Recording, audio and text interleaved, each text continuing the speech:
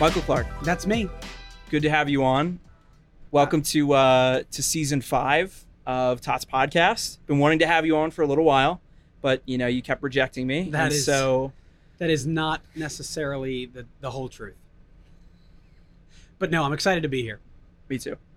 So yeah, welcome. I've known you for a while. You used to teach at a school that I went to. Then you abandoned me. You're good friends with my brothers. Yes. And you do mortgages and stuff. That's what they say. Yeah, that's what They do TikTok say would that about you. Yeah, that's what they would say. Yeah. Recently Mortgages. TikTok famous and now have a podcast. Yeah.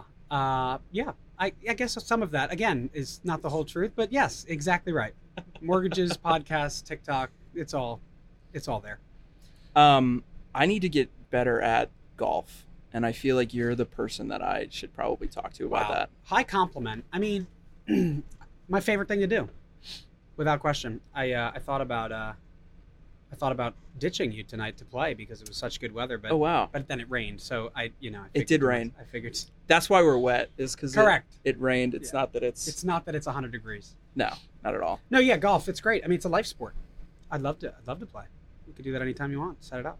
Okay, cool. You're gonna take me to like the nice place or like the Anywhere cheap, you'd like to cheap. go. I'm a cheap date, so Well, listen. I mean, it makes somebody in my life that's a cheap date. I mean, I got plenty of people in my life that are not cheap. So there you go. How's work? Because you're kind of a baller, like not self-proclaimed baller. I shouldn't say that. You're like a friend proclaimed baller. Yeah, work's great. I mean, listen, I think life is all about being at the right place at the right time. At least mine. I think I could think of so many instances in my life, probably 3 or 4, where timing just worked out. And I think at the time when it was working out, you didn't think it was. But then obviously hindsight's 20/20, and you figure out that was a time. And I can pinpoint this new role for me, almost 2.5 years ago at this point now. Crazy to think that I thought to myself, no way would I ever be in the real estate business or industry in the mortgage world. And I don't know that I'd ever see myself outside of the industry unless probably asked to leave. I say that to a lot of people. I love what I do. I love who I do it with, and I love the company I get to do it for. So yeah, work is awesome. And that changed really fast for you too. Totally. It was like a complete 180. Not to say that I didn't love my previous work. I almost needed a new change and didn't even know it. I had no idea that I needed something in my life that was gonna launch a new side of me personally, professionally, emotionally, mentally, spiritually, like all of it. It changed in a blink of an eye. And I think COVID did that for a lot of people. It wasn't just me specifically, but the timing for me was right. I mean, when the world shut down, March 13th, 2020. Well, you had to I feel like you and a lot of people had to change everything. Totally. Because it was almost like a rebirth for a lot of people, because what you were doing might not work anymore. And then that person that you were was now thrust into it's a global fucking pandemic. That's insane. Yeah. And I think when it first started, that was around when I started this show. And I was like, guys, it's gonna be over in 2 weeks. I remember. This media hype. Yeah, I got a lot of hate for that a couple months later. It did not age well. The clip No, did not age well. Definitely got canceled for that, which was great. I loved getting canceled. That was really exciting for me. Good development time. But I remember when COVID first started hitting, and getting back from spring break, and being with my friends and being this will blow over. School's giving us another week of spring break. This is great. And then I didn't see them again for I remember months. Exactly what you just said. I was teaching at the time in my former role, and it was coming up on spring break for the guys. Yeah. Right. And they were all like, oh, Mr. Clark, we're so excited. We're going to get a couple extra days. And I was like, boys, I mean, you talk about fact checking. You could fact check this.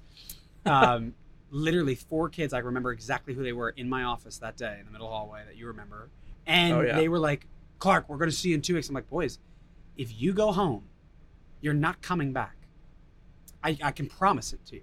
It will be, and they didn't believe you, and I didn't believe myself, quite frankly. Well, how could you? It was like, we've never of seen shit like course. this. But you just got us. It was an eerie sense of like, oh shoot, it's about to get very real very quickly, and I was gutted for those guys. You know what I mean? Like the two of us have graduated college and high school, and I remember it's like the lasts. They didn't get the lasts.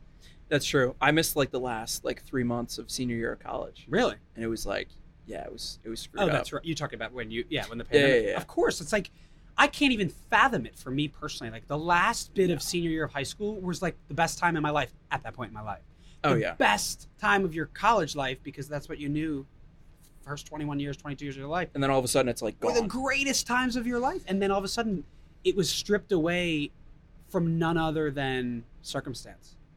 And it affected way more people than I think anybody ever knew. And it's still affecting people. I mean, it still affects people. It's nuts to me to think that like something that started years and years ago, like when I first started this show, It was like, I think I started the show November 2019. So that was like, a couple of months before it hit. Yeah. And then still going now. Like this is the 5th season of the show, and we're still dealing with the same fucking pandemic. Still. Yeah. One of our employees just like, it was actually like a shell shock the other day. Like they came in there, they called and they were like, "Hey, I have COVID," and I was like, "Wait, what?" Like you don't hear that word anymore. It was like 2 years blitz and then nothing, and then like people were just kind of like started to come back. Yeah, totally, for sure. Nothing to be nothing to be taken lightly, but I mean that's just coming from my own horrendous experience. Yes. With the lovely. I gotta say, it's like, it's hard to talk about like the good stuff that happened during this time period, because a lot of people did lose everything. A lot of people lost loved ones, like their businesses, revenue, job, like whatever. Mm-hmm.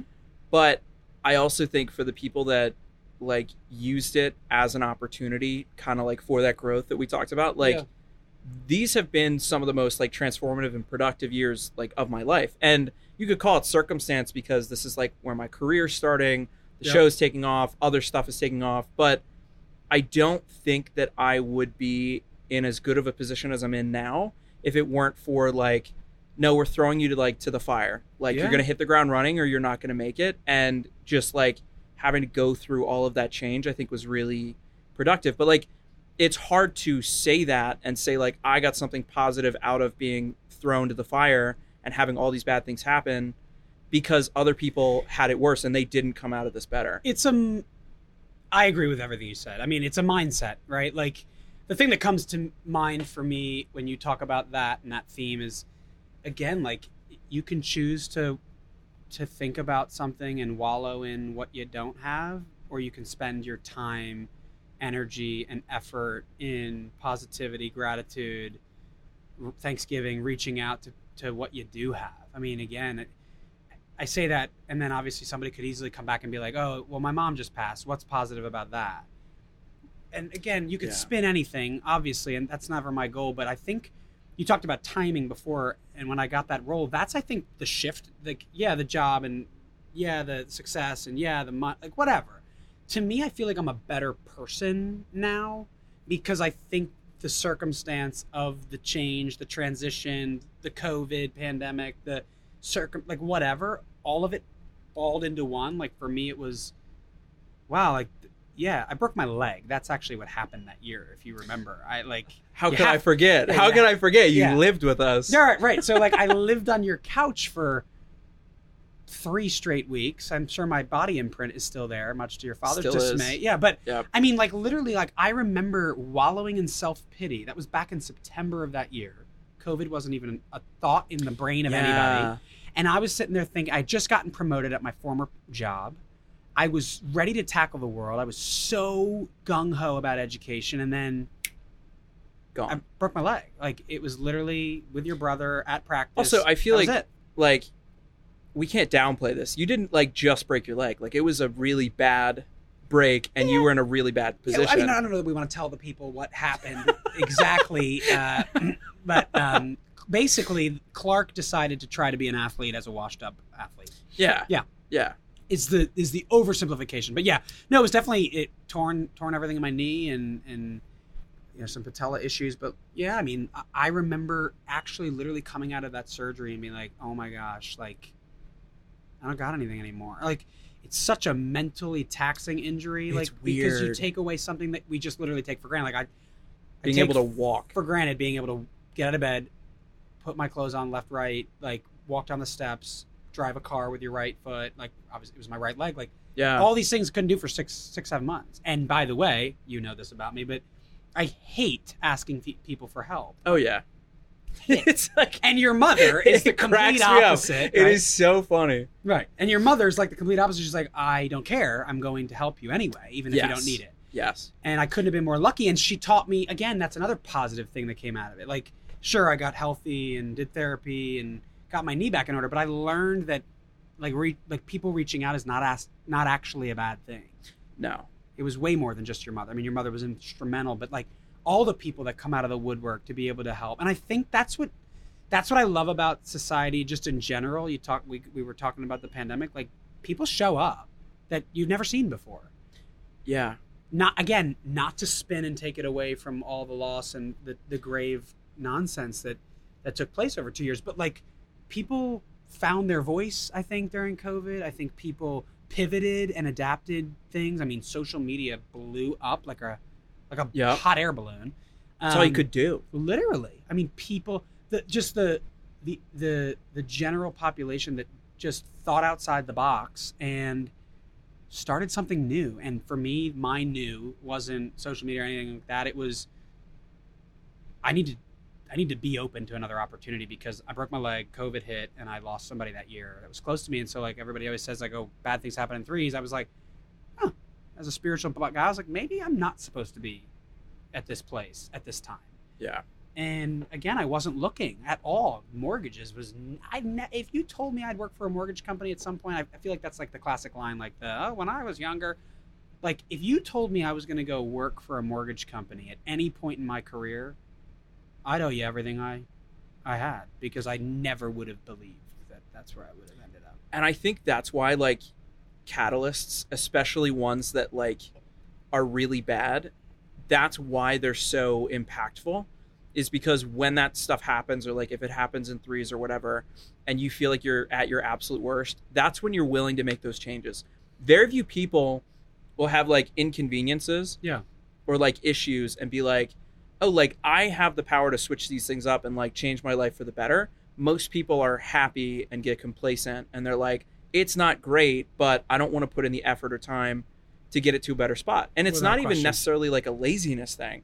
Like humans get into schedules and ruts and things like that so easily that escaping that sometimes for some people is like, they can't even fathom that. So I feel like going through what you went through, or like going through COVID and like losing time at school or losing time with your friends or losing loved ones, was like, it spurred so much positive change for people that made it through. And again, like there are a lot of people that like didn't make it through. I was just out to dinner last night with friends that like they still mask everywhere. Yeah. And it's not because they're like crazy COVID people, it's because they lost loved ones and they're so like deathly afraid about getting it themselves, when in reality they would probably be okay. They're vaxxed, they're boosted, they're healthy, whatever. But like that was the other thing about COVID, is like you didn't know. Like it took healthy people as well. It was Totally. It was almost like it was randomized. Yeah, you had a tough time with COVID. I don't know that I'm the healthiest guy in the world as I sit here and sip on my favorite drink, but like totally bad bout. I mean, scary. I mean, again, like there were so many things that I actually wanted to debrief on what you just said, because there's so many poignant points of mainly specific. I think specifically about what struck me was there's a line when I was in college. There was a line where you know you have to choose to be affected by something that doesn't affect you, or you just don't care, right? So when I was younger, when you were younger, like when I was in like second or third grade, it wasn't like everybody you knew. You knew somebody in your life that had cancer. You didn't. Right. You just didn't. It wasn't as common. Yeah. Now it's like you'd be a fool if somebody said, "Oh, have you ever been affected by somebody with cancer yourself or somebody that you know?" It's like, you're like, yeah, like course. let me run off the list. Yeah. COVID was kind of the same thing. Like yeah. It was kind of like some people had their opinions, and it was right, left. It was, I don't mean right, left, center like that politically. I mean like it was everybody had their like let's take a stance on the ground, and it was just like for me, like I wasn't affected by COVID at the beginning. Nobody in my family, nobody in my friend group, nobody. Yeah. Me. And then you're like kind of through it. Everybody's kind of like, oh, COVID's kind of this thing that we're going to talk about in the history books. And then November of 21, It got bad again.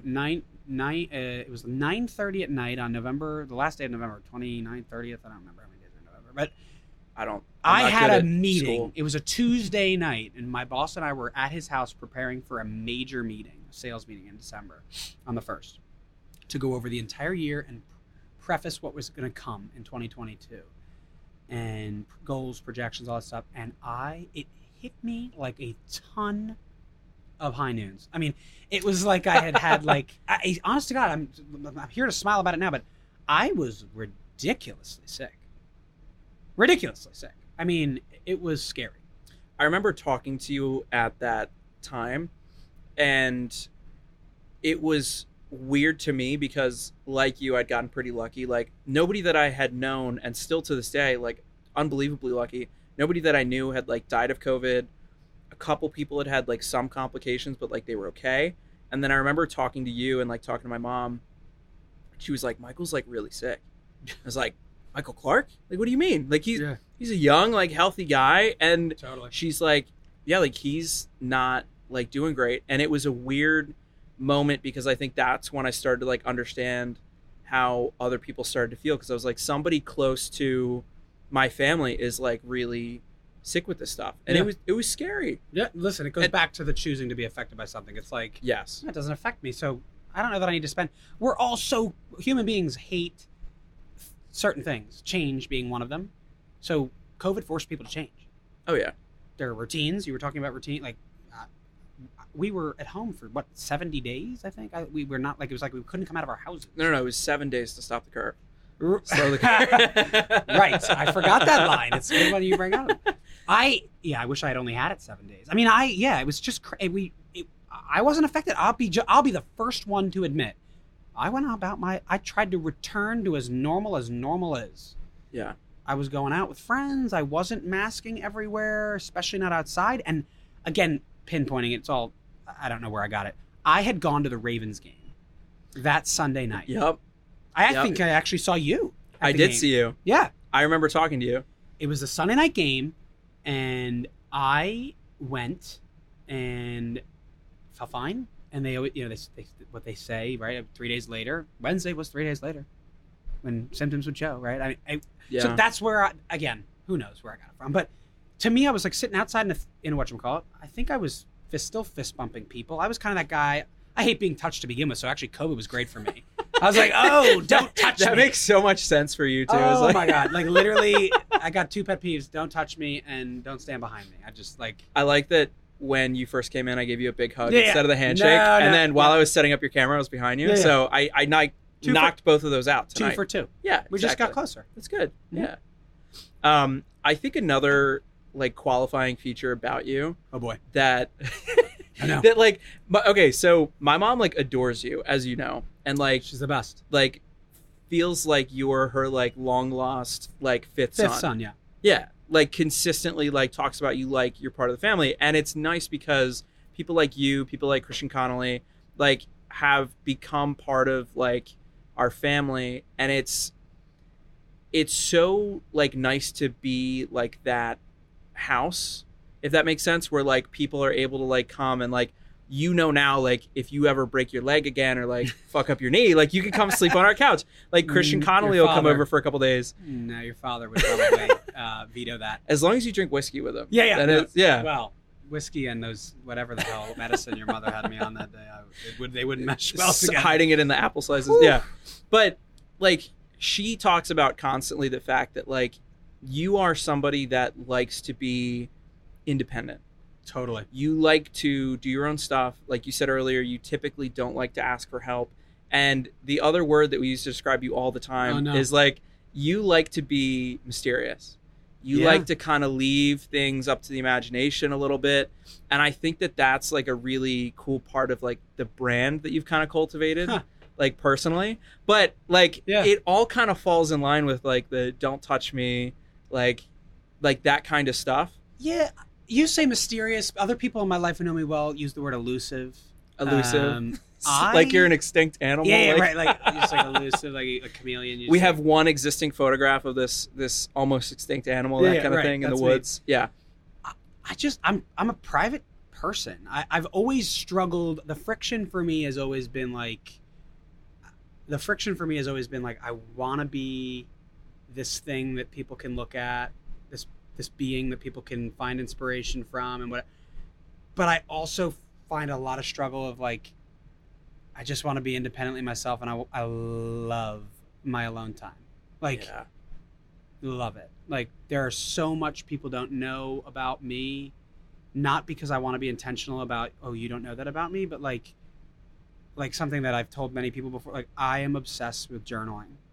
Like, when I'm in what I believe to be a healthy, like an unhealthy imbalance, like in my life, if something's out of balance, like my work-life balance or my relationship balance or whatever the case may be, it's because I'm not journaling. Usually they coincide. Like, if I'm not journaling at night, writing down something, doesn't have to be this 5-page entry or this I'm really into poetry, especially writing it. Which again, like the stigma of being a man in high school growing up, when I kind of found out about myself that I love poetry. Like, I was in an English class. I don't remember. I hated English, by the way, because I was terrible at, like, I hated reading and I hated writing and I hated spelling. I hated all of the things. Which is so funny that's something that you identify as part of yourself. And now I'm like obsessed. And it's funny, like my assistant. Every time he sends me an email with a typo, I call him out on it. I'm like, yeah, you spelled that wrong. You know who you're emailing? Yeah, I was like, yeah, it's just like anyway. But like, long story short, like I've learned to love it, and I think like it was just like I used to be the follower. I wanted to be in the in crowd who didn't growing up. I wanted to be the cool kid that pretended like he didn't like the poetry lesson that Mr. So-and-so was teaching about, even though like it's what spoke to me in my heart. Like, I loved chorus and music because I found a passion and a love that, like, I really believe music speaks to the part of the soul that the brain can't put words to. 1000%. Like, I'm obsessed with Adele. Why? I don't know, but her lyrics speak to a part of me that I can't. I'm like, I listen to her shit and I'm like, yes. But I could have never said it for my. I could have never said it or formulated the words. I think I'm a pretty eloquent speaker. Yeah. Like, I feel like I know how to put together and formulate a sentence. Like, but I could have never done it the way she did it. Right. You know, and I'm like, you know, Sam Smith is another guy that, like, for me, like, oh my God, Sam Smith. Yeah, like, I'm just like, yes. Like, what are you talking about? How do you do that? And so, like, for me, poetry and music were those things. And I think when I grew up in a society that was like, no, men don't do those two things. Yeah, traditional masculinity stuff. Yeah, for sure. Fall right in line with that. I was like, no, I hate it. I will not do my summer reading. I will not write, you know, that essay. I will purposely not do well in English. And God, I hope my mother doesn't see this, but like, I used to literally, like, she used to read me my summer reading books up until like middle school. I'd wait till August and she'd be like, Mom, I'd be like, Mom, read them to me. Like, I was a loser about it because I was just like, I hate it. But I didn't hate the English. I didn't hate the reading. I hated myself liking that stuff because it ultimately would lead to me figuring out kind of what I loved and who I loved and what I was about and what I cared about. And so to hear that the word around the fam is mysterious, it hits me hard in a good way. I hate the negative connotation that could come with it too. And I know that's not what people mean, but I mean, when people in my life say like I'm elusive, it's not my intention. It's just like a private person. Yeah, I retreat. Like, it's like the come close, but don't get too close to me type thing. And I've always struggled with that because I was always feared the rejection of friends, family, a partner, a boss, a whoever, a stranger. If you don't put yourself out there, you can't get hurt. Right, exactly. If you can't put yourself out there, nobody can hurt you. But you actually, it's actually completely the opposite. 100%. You absolutely, you not only hurt other people, you can hurt yourself, and ultimately you don't learn about yourself and grow with other people. I mean, again, we're not recluses. We're not we're not meant to be that way. We're not. Human But I beings think are meant to be with each other. The important thing, though, that I think like that you kind of touched on is like you're supposed to be able to have both of those things where you can pull people in to a certain extent, but you can still be a private person.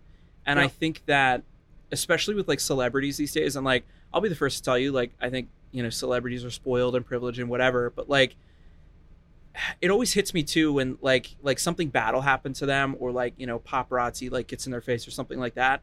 People are like, well, that's what you get for being famous, like it's just part of it. And I'm like, no, like that's shitty. And I think when you translate it to people kind of doing like what you're doing, where you now have this really public part of yourself that's like social media, that's brand new, but you're still trying to be like a more private person. I think it's valuable to have kind of those two different worlds. And the Japanese have I know you know probably what I'm talking about. The Japanese have a saying that I'm absolutely going to butcher, but it's like you have three faces. It's the face that you show to others, the face that you show to yourself, and then there's like one other one. Mm-hmm. And I've always like identified so much with that, being even less of like a private person, but just like understanding that I do need alone time. There are times when like I want to share a lot of things, but at the same time, like I still need my privacy. And it's kind of a weird line to walk, especially now as you're coming into this, like you're podcasting, you're big on TikTok and Instagram, like people are looking to you as like a micro influencer in a lot of different aspects. Like I think what you're doing and kind of riding that line like really carefully is really cool, because you're showing people that you can actually do both. It doesn't need to be that you're maybe not well. Well, it doesn't need to be that you're all one or all the other. You can actually manage to be both. Yeah, I mean, it's the words that come to me are like, everybody's always seen me as like an extrovert. We were talking about this before we started filming, like loving the spotlight or hating it. I don't love it. I don't love it. People may look at me and be like, everybody always says like, oh, you're great on the camera. You're great. You're just so eloquent. People will reach out and be like, do you script those? And I'm like, no, I don't. Just talking. Yeah, and maybe I should. I used to, you know, in my former role, I used to talk to students all the time, and they'd be like, you should write that down. I was like, I just blacked out. I have no idea what I just said to you. So you black out, you say something great, and then literally, it's like 10 minutes later you wake up. Black cherry high noons before class. I have no idea what I said. No, I'm kidding. I'm totally kidding. High noons didn't exist back then. But no, I mean, like, I think everybody's always perceived me to be some like extroverted person, and I probably am the most introverted extrovert you've met. Extroversion and introversion are all about one thing, and it's where you get your energy from. Yes. I get my energy from being by myself and getting good sleep and journaling and listening to music. I love golf, which is 4 hours, even if you're playing with 3 other guys. With a small group of people. Just me, myself, and my golf ball. And I've always treated golf like life. You can hit it way right, and you got to figure out a way to get it back on track to try to still make, you know, par on the hole, right? Like I literally think about and plot my life a lot like that. Like, you know, if par is 70 on a golf course, how do you figure out how to shoot the number? And when you can't shoot the number that day, you get tomorrow to try it again. And the day that you do shoot below the number, you can always be better. I've never met a golfer, right, that comes in after a round and is like, oh, could have made that putt on 7, you know? Well, Jack, you shot 66. But I could have shot 65. Like, but why would you focus on the one thing it's human that you nature. messed up? It's human nature. We're drawn to the negative. I think that's absolutely Constantly. accurate. Yes. We love it. We fixate on negativity and drama and what sells, clicks, all of it, right? Like, I think we were talking about that before we were filming again. Like, I think you were talking about my stuff, and I'm like, I don't know that I'm making much of an impact. And it's funny, like, I literally started doing this 200, 300 days ago, and my boss wanted me to do it a year ago and was like, hey, like, get yourself out there, start marketing to your sphere of influence, grow whatever. And I was like, nah, not interested. And then I like finally came to it, and I was like, I'll try it for 30 days, prove to you that it doesn't work, and then I'll be free. It's hard work, but it's like to put out a positive message all the time, right? Like, another person who I like always was embarrassed to admit that I loved was Ellen DeGeneres. Yeah. Like, love her, love what she's about. How do you feel about her, like, right now? I love her. After all the stuff? Yeah, I mean, listen, I didn't read too much into the negative stuff, and that wasn't a cop-out. It was like, Ellen for me was somebody who, like, silence was complicit. She wasn't silent.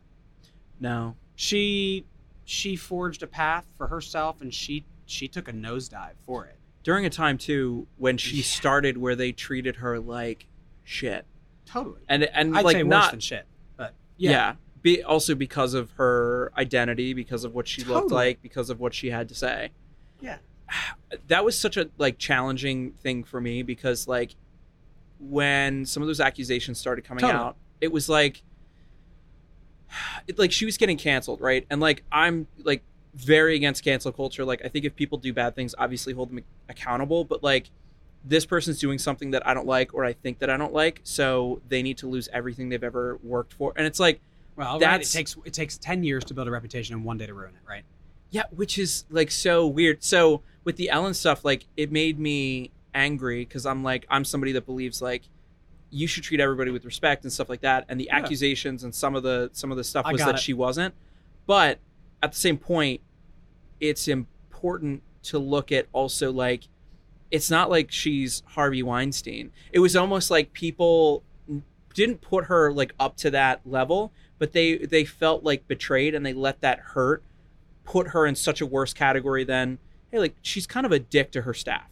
That was really the issue, was that she's kind of a dick to her staff. Like, that was the thing. And it's like, we have so many other, like, worse people that you're also, like, putting in similar categories. And it's like, she comes from this, like, legacy of, like, having to fight tooth and nail to even, like, to just be herself, to be, like, seen as, like, a human being that deserves, like, respect. And then it's like, hey, like, she's kind of a dick sometimes. Like, she needs to get, like, she's a human.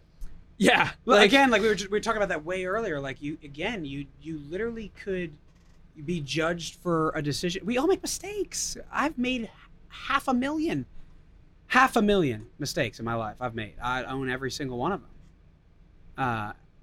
But we, like, human beings weren't made to be intrinsically evil or bad. And I believe that. Yeah. You know, you what's at the heart of a human being, I think, is the question that I'd ask. And I'd want that question to be asked of me, right? Like, I've made plenty of mistakes. I've hurt plenty of people in my life, not intentionally, I don't think. I hope. I don't know that I've ever sat out and had a day where I'm like, I'm going to hurt this person today. And so at the core of who we are is a heart that I think wants good for both themselves and other people. I could probably get a lot of comments in the comments section that don't agree with that, but I believe that's my belief. I think that's valid. I believe that. And so I think that makes sense. Ellen, you know, she did 20 seasons of that show, and did she have the ability? Again, that's what being a leader is all about, right? Leader. I think people today get leadership and the definition of a leader totally inaccurate. They expect leaders to be heroes, and leaders can't actually be heroes if they're being leaders, I think. Yeah, but I'd go a step further, right? Like, what's the definition of being a leader in your opinion? Like, the most simple definition for you, like, not a trick question. Like, what is a leader to Ben? I think it's setting an example for other people that you also follow for yourself. Love that. For me, a leader is somebody who people choose to follow. Right? Like, somebody who's in management, like, people have to follow that because you're given a title. Title doesn't mean you're a leader. No. Like, that, people get that wrong, like, dead wrong. I'm very passionate about that. Like, I don't choose to follow a manager at work because they are the boss or they're the manager of you or somebody else. I don't care what your title is. Are you a good person? Do you have great qualities? Do you lead? Leader is somebody who people choose to follow into everything, into battle, into a tough situation, into a mistake that they make. So, like, taking the example of Ellen, like, she's somebody who people have clearly chosen to follow. Did she take accountability right away? I don't know. You could make the argument she didn't, right? But, like, people still chose to follow her because she's a good leader of many things, of daytime talk show, of millions of people, of the LGBT community, of all these things that she has come to be this leader of. we all lead in some sort of way, whether it's micro or macro. But people have to choose to follow. Like the podcast. Like people choose to follow your podcast.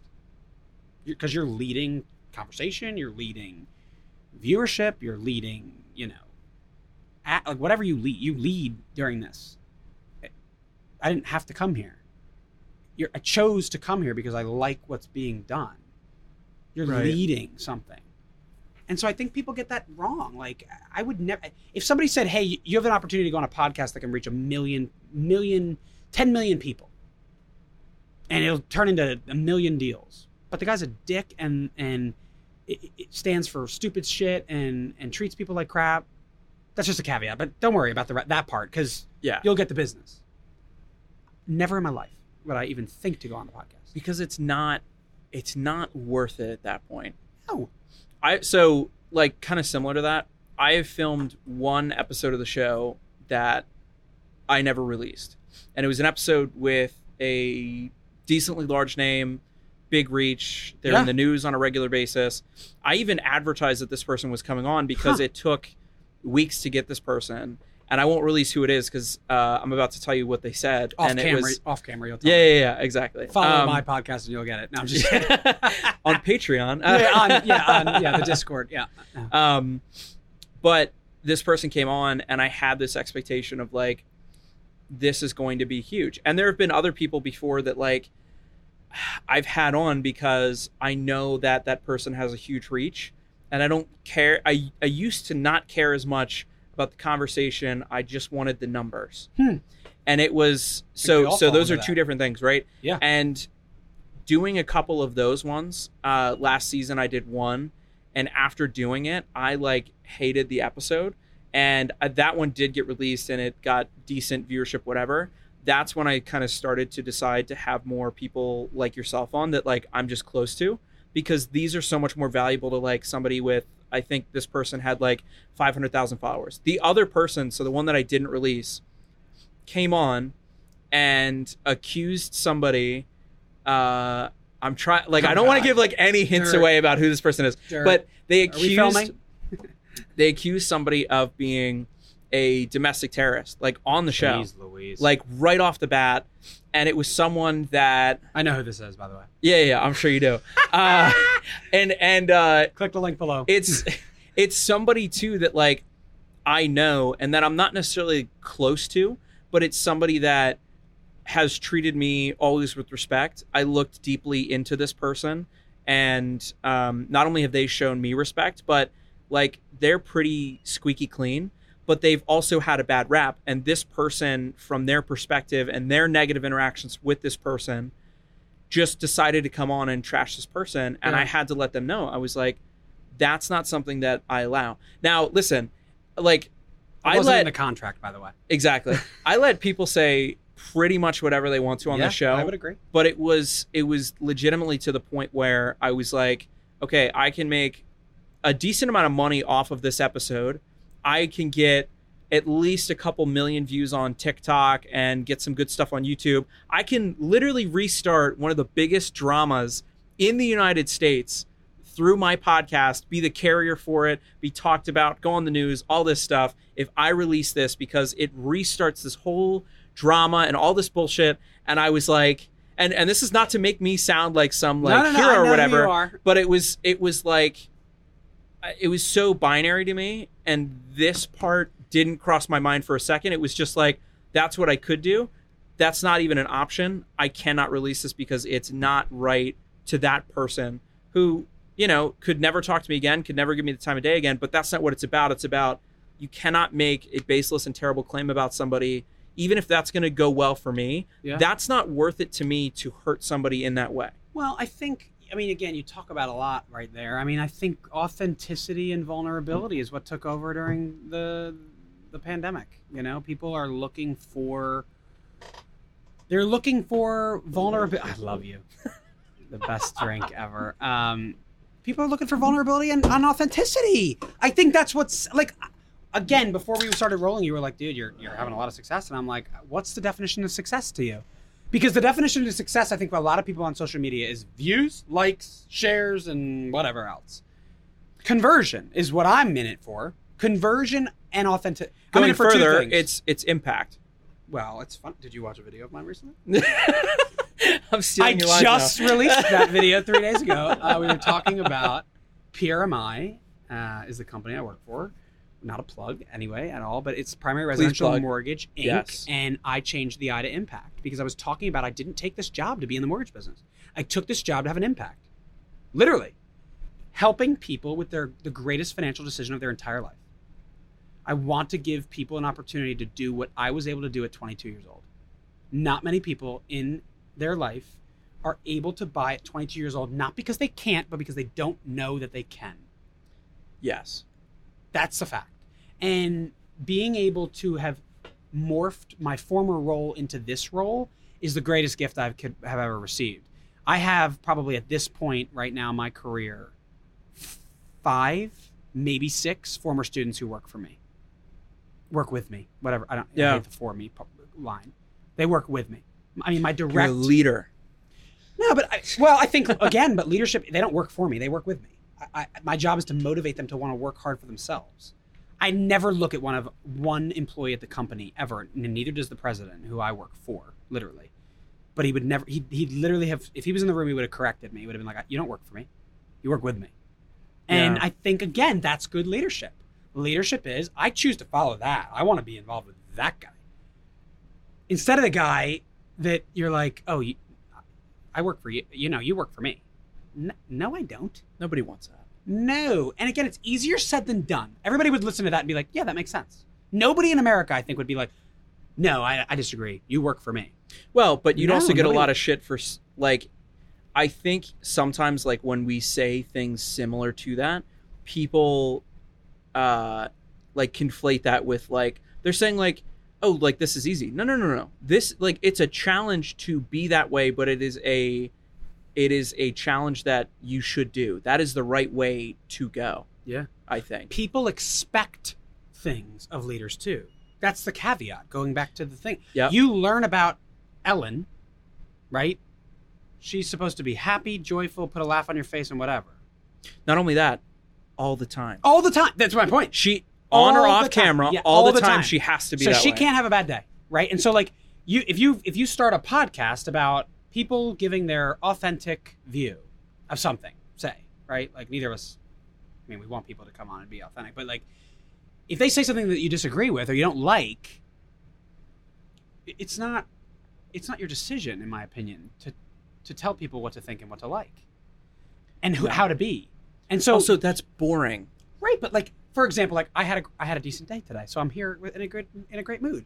But what happens if, God forbid, I didn't have a great day? Do we cancel and not do it? There's an argument to be made for that. Or do we do it and just be the raw, authentic, vulnerable? Let's do it. Let's just do it. And I think that latter example sells way more. People aren't looking Yes. for the hunky dory, like, oh, here I am again, Michael Clark here on the podcast with Ben. Like people are looking for like, let's be fucking real. Which, too, like, I'm glad that you said that. So I talk to a bunch of podcasters all the time. Yeah. And it's something that's, like, one of my favorite things because I feel like podcasters are, like, they just understand things, like, differently and through a different lens because you have to push authenticity. But at the same point, like, you do have to be careful in this day and age because of what you say. And you will be held accountable for Without question. every single thing that you say. Without question.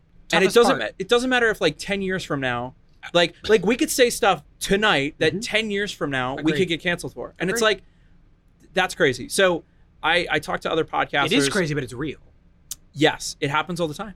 All the time. But when I talk to podcasters about You saying COVID was going to last 7 days? yes, just kidding. I need to be canceled again. Like I only got canceled. I've only been canceled once, Oh and it my was God. half canceled, and I feel like I never got a fair shake. So You if you're rebounded. at home, there, just please cancel me again. I love it. No.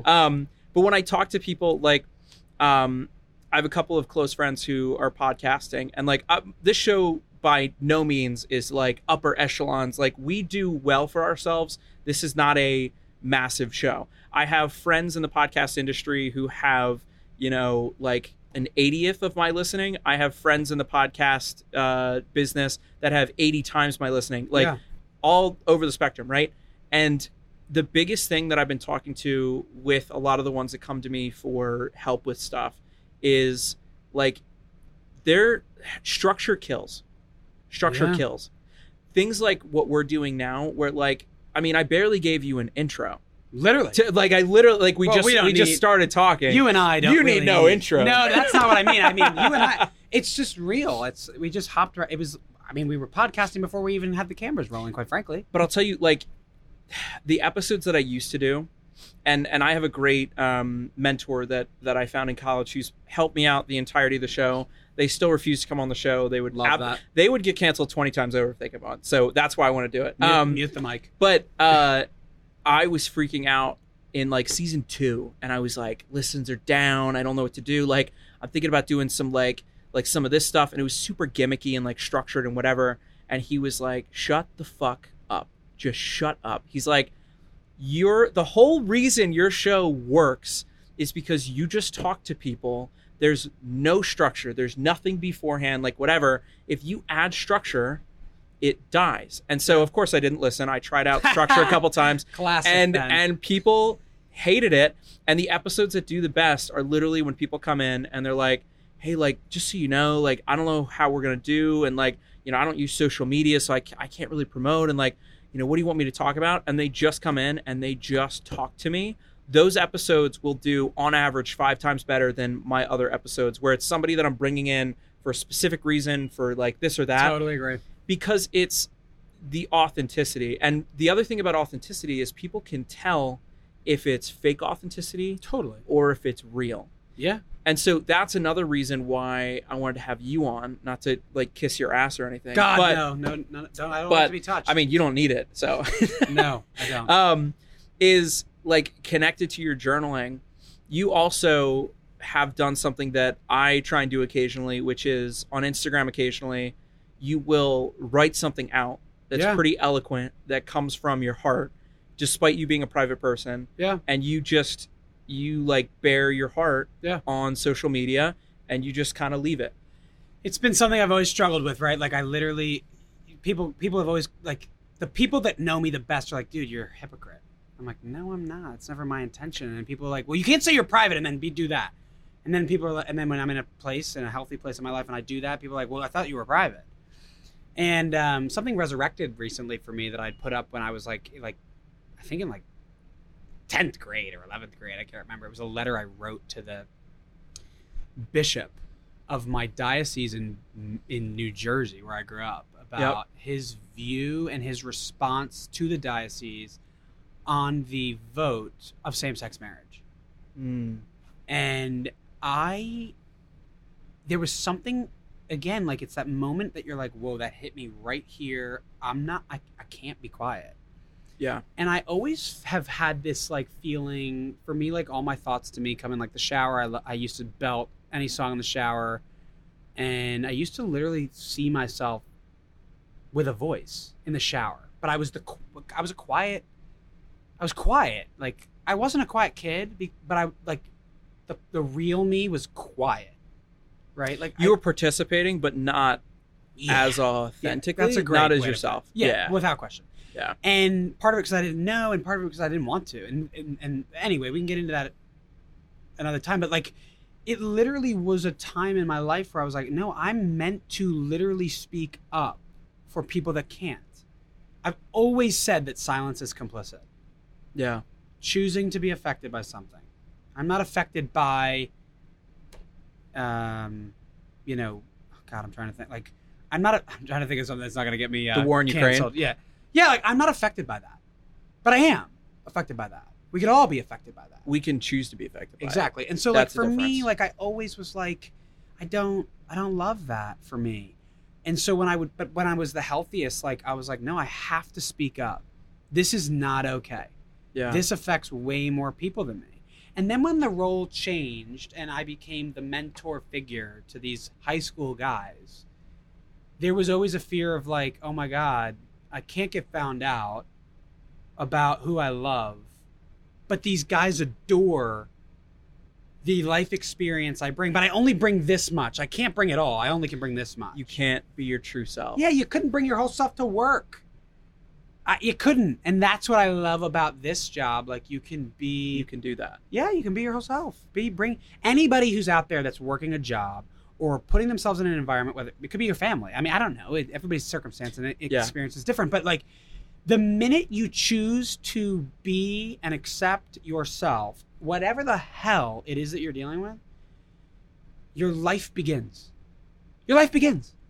And like, again, I say that like sitting here in this chair and you're like, oh yeah, duh. The douchebags at home Right, are they're like, easy for you to say. Yeah, they're like, duh. I'm like, no. Like, but like literally, that's what should be being peddled to people. Yeah. That's the shit that this country and world need more of. Like, how can I help you be more you?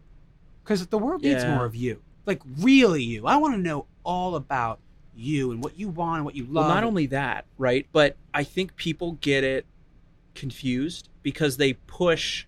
Oh, I'm confused. Yeah. I think people in every community, in every political party, whatever, they push people to be themselves as long as it aligns with the lane. My worldview. And it's the weird thing to me is that things that I've been affected by. People do that and they think that it's acceptance. So like what I would like to see is like I mean, you could break it down into like party examples, right? But like I think it would be interesting if like liberals, for example, were like, hey, like I accept you if you're gay. Like, great. Like, that's a pretty common, like, liberal, more... generalization, yeah. Yes, totally right? Yep. I think it'd be much more interesting if liberals and conservatives were like, hey, I accept you as a conservative. I accept you as a liberal. I love it. You're right. Because it's so easy to be accepting of people that you agree with. It is so much harder to take it to heart and be like, I disagree with you. I disagree with your worldview. I disagree with your viewpoints, but I accept you for who you are, and I want you to be who you are, and I'm not trying to change that necessarily. But also, that what people don't realize is like when you try and put people into categories that you're comfortable with, you're never going to get them to come to the table with you. So like, not really, like not as a real person. No. So like, if like I'm more right leaning, and I surround myself mostly with left-leaning people, and I always have, because I know that about you. I enjoy talking to people that I disagree with in a respectful manner, because I don't learn anything from only talking to people that I agree with. Of course. And like, again, but like there aren't enough people like that. Yes, but like, again, me saying it, like, it sounds very pompous and like, oh, like I have it figured out. Like, I don't, but what I have figured out is like, this is something that works for me that I think more people should adopt, because it's actively challenging you and your worldview on a regular basis in a healthy and constructive way. I don't have left-leaning friends that are like, hey, well, like, fuck you because you're conservative. I only have left-leaning friends that are like, I want you to like consider this viewpoint, and like I'll consider your viewpoint on this, and like let's have like a dialogue. I think people miss I just want you to hear me. Like, I just want you to actually hear me. Yeah. Like, there's listening and then there's active listening. There's like, oh, you just said the phrase, I want you to hear me. Okay, I heard you. No, I want you to hear me. Not form your next response. Correct. I want you to listen to what I'm saying and consider it. Yeah, totally. And sit with it and discern it and figure out, like, again, like it's the cycle of life, really. Like, we grow up in households and you pick up mannerisms, you pick up beliefs, traditions. Is like what do you do on Christmas Eve every year? Because my family does the Feast of the Seven Fishes every year. Yeah, we go to mass. Right. Yeah, mass. Seven fishes, yep. And then like tombola, which is like an Italian bingo game, right? Like, that's what we do. Yeah. So I've never had anything else, any other thought about Christmas Eve. Well, do I enjoy any of that? I don't even like fish, really. I mean, I like fish, but I don't. Listen, as an Italian, the metaphor. As an Italian, the Feast of the Seven Fishes, like it's gross. I don't like fish that much. I can't get through it. Yeah, like my sister hates it, but like I don't mind it. Like, and again, you never ever Italian family not eat your Italian grandmother's No, and you can't. food. You can No, not you can't say. You can't have an excuse. No. like the clams, I hated. But to your point, do you enjoy it? Right. So, or can you just put up with but it? what we were just saying is like, Yes. nobody has ever given me the opportunity, right, Ah. to say, is that something that you're going to continue on in your life when you have a life or a family or whatever? I just kind of do it because it's what's expected to be done. Here's another example. I hate the name Mike. Hate it. Okay, that's good. Because I've kept your name as Michael in my phone Right. because you've made a point that you're Michael, you're not Mike. But wait a minute. Revelation this year on the same track record Epiphany. that we're talking about. Do right? it. I don't know that I've ever really discerned whether or not I actually hate the word Mike or the name Mike. Interesting. My mom named me Michael. And Michael was a common name in Randolph, New Jersey, in Randolph Public Schools. So in 3rd grade, Mrs. Gioso, I hope she watches this because I'm going to We'll share send with it to her. I'm Yeah. going to send it to her. There were 4 Michaels in the class. 4. And they were all, there was one later on in the alphabet than my last name. Mm-hmm. It was like Michael with a last name A, I won't say his name, Michael with a last name B, and then Michael with a last name C, me. And then there was Michael with a last name M. So when she went down the roster, it was, I'm going to call you Michael. I'm going to call you Mike. I'm going to call you Mikey, which is me. You're And I'm- Mikey. Yeah. And I'm going to call you, I don't even remember. I think it might have been his last name. Who cares what it was? My mother comes to back to school night that year. She's like, oh my God, Mikey is so great in class. What'd you just say? Like I can actually hear I can feel my mom twitching right now that we're talking right about this. And she was like, Michael, you mean? No, Mikey Clark, right? That's your boy? No, Michael Clark is my boy. Well, the next year you get involved in baseball and this, that, and the other thing. There's all these Michaels, and it was Mike and Clarky, MC. I named him Michael. Like that, I can hear. Like, put that in the caption. I named him Michael, and it became something that I just okay. That's what my mom says. That's what I'm doing. My name is Michael. Well, then you grow up, you gain friends in high school. They call you MC, they call you Hammer, they call you whatever they call you. But my response immediately was, no, my name's Michael. Is it? Do I not like Mike? Or That's is it, how you grew up. yes. That's what was ingrained So, into you for so long. You take the theme because I hate politics, but we were talking about the two of them, and Yeah. I don't know. So the epiphany I had this year was somebody said to me, they said Mike, and I let it go. But the person I was also with knows that story, and they're like, it's Michael. And the- corrected for yeah, you. They did, and I go, It made you think about it. yes, it made me think about it. And this branch manager of mine was like, who called me Mike. He was like, oh, I'm sorry, and I'm like, no, don't apologize. Like it's not that big of a deal. I'm not offended. Right. But I was almost trained to be offended by the word or the name Mike. Interesting. And so I thought to myself about it, and I was like, I don't even know what name I like to be called. Call me asshole for all I care. Like, I'm kidding, obviously, about it. But, like, I love Michael. But, like, do I not like Mike? I don't know. I haven't thought about it because I've never had to. Well, so this is such a great example because it's like, it's your name and like, that's obviously important. But like, think about how many people grew up in households where there was certain like politics or homophobia or Yeah, racism bingo. or, You're getting to the theme I was getting at. and then Totally. they don't know that there's something else because it's so ingrained in them that no, this is the way. Yes. This is the way. Listen, you know my story. I grew up in a right-wing Catholic conservative family, upper middle class. That was my upbringing. I didn't choose that. I was born into that, right? And I was lucky. I'm grateful to be a part of all of that. I am not right-wing. I'm not conservative. I struggle with my relationship with Catholicism. And what was the fourth? Oh, I don't know that I'm upper middle class either. Yeah, okay. So yeah, no, but you get my point. Like, I'm a registered independent. I used to work for the church. Don't any longer. I haven't been to church physically in church since COVID, and I use COVID as an excuse. I do miss church. That used to be some of my introverted time. Even if it wasn't the belief system or I believed in everything about it, I would go every Sunday. It is kind of nice. Like I I used to love it. It used to be my quiet time. barely go, but because I find it boring. Like ADHD, like I cannot sit still. ADHD. And then the church is like, well, for ADHD people, like, you know, you're sitting, you're standing, you're We like have singing. pamphlets It's for like that. it's like not enough. Like I need more, and like I'll use that as my excuse. Yeah, but like up, down.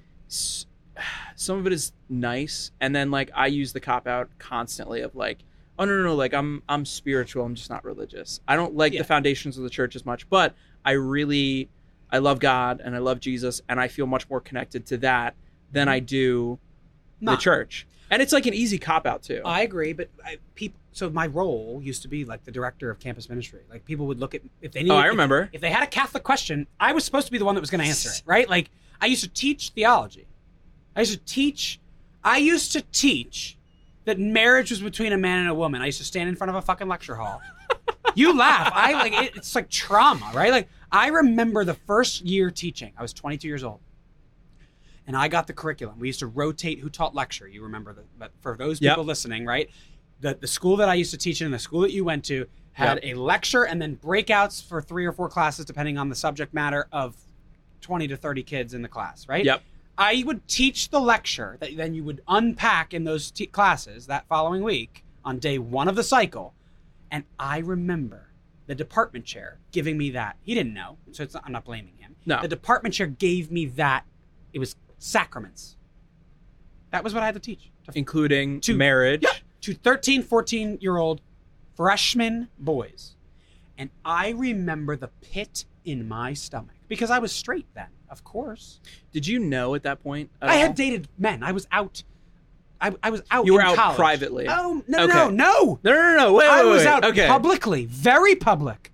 And when I went to teach at that school, I wiped every social media platform I owned. Every one of them. I deleted every moment of joy. I deleted every moment of acceptance. I deleted every moment of authentic vulnerability because I was afraid of working for the Catholic Church that would end up ultimately saying, no, you're not welcome. You have to go.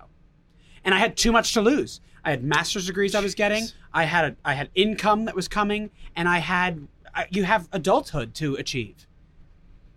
It sounds so effed up saying it out loud, and I don't know that I've ever talked to anybody about it, including my therapist about it. But I don't know what you just did there, but like, That's why I have a show. right? Yeah, literally. I remember that moment so vividly. Walking into that lecture, going, "You have a choice to make right now. You have a choice. You can continue to deny yourself 3 times. Talk about biblical. I know the biblical. Nobody can school me on No, absolutely not. any of that. And I have uncles and aunts and family members and friends who all feel like they can on that topic, specifically about who I am. And I remember walking in and teaching this, and I taught it. I remember the slide. My heart was beating out of my chest. There was another teacher who knew who I was because they went to college with me. And I remember a little piece of them, eye contact to eye contact, a little piece of both of us died. I remember it like it was yesterday. It could get me emotional if I continued to talk about it, but I'm not going to. And I remember the moment where for the next 3 years that I taught there, because again, you taught the same class for three more years, I purposely didn't get that lecture. But I couldn't. But I think better me would have gotten that lecture and said something. and been like, boys, there's somebody out there in the lecture hall. There's way more than one. There's a lot at that school, actually. Of course. There's a lot at every school. Forget Yeah, that. well, yeah, but And I remember, and what used to eat at me, Ben, the most, was I was one of the kids. There was a time in my life where I was one of those kids, and I needed a teacher that would have stood up and be like, "No, you're all right. You're all right. I can't tell you you're all right now, but I need you to know that I know you're all right." But it's not. That was not a failure on your part. No, though, I don't take it. which is good. I don't take it that way. It's good that you don't take it that way, because it's such a tough position that you had to be in, and like now I we're chose it. Well, yes, but I didn't know that you were out before that point. Yeah, nobody As did. far because I was I didn't mysterious. know you at that I point. was mysterious. It's Don't like- think that your comment wasn't true, because it it's is true. Mom, mysterious just means gay now. It's just. That's right. Yeah. God, I hate but- that. I hate that. I think the biggest thing is when you can't even call it it was your re-coming out. I hate the where you- phrase, by the way. Right. And What you do have you- to come what out would you call it? No. you have to call it that because society does that, and that's fine. Everybody kind of understands that. But this has been my always my opinion of that phrase. We walk out of here. You and me are talking, and we bump into a stranger. Well, I got to come out to them too.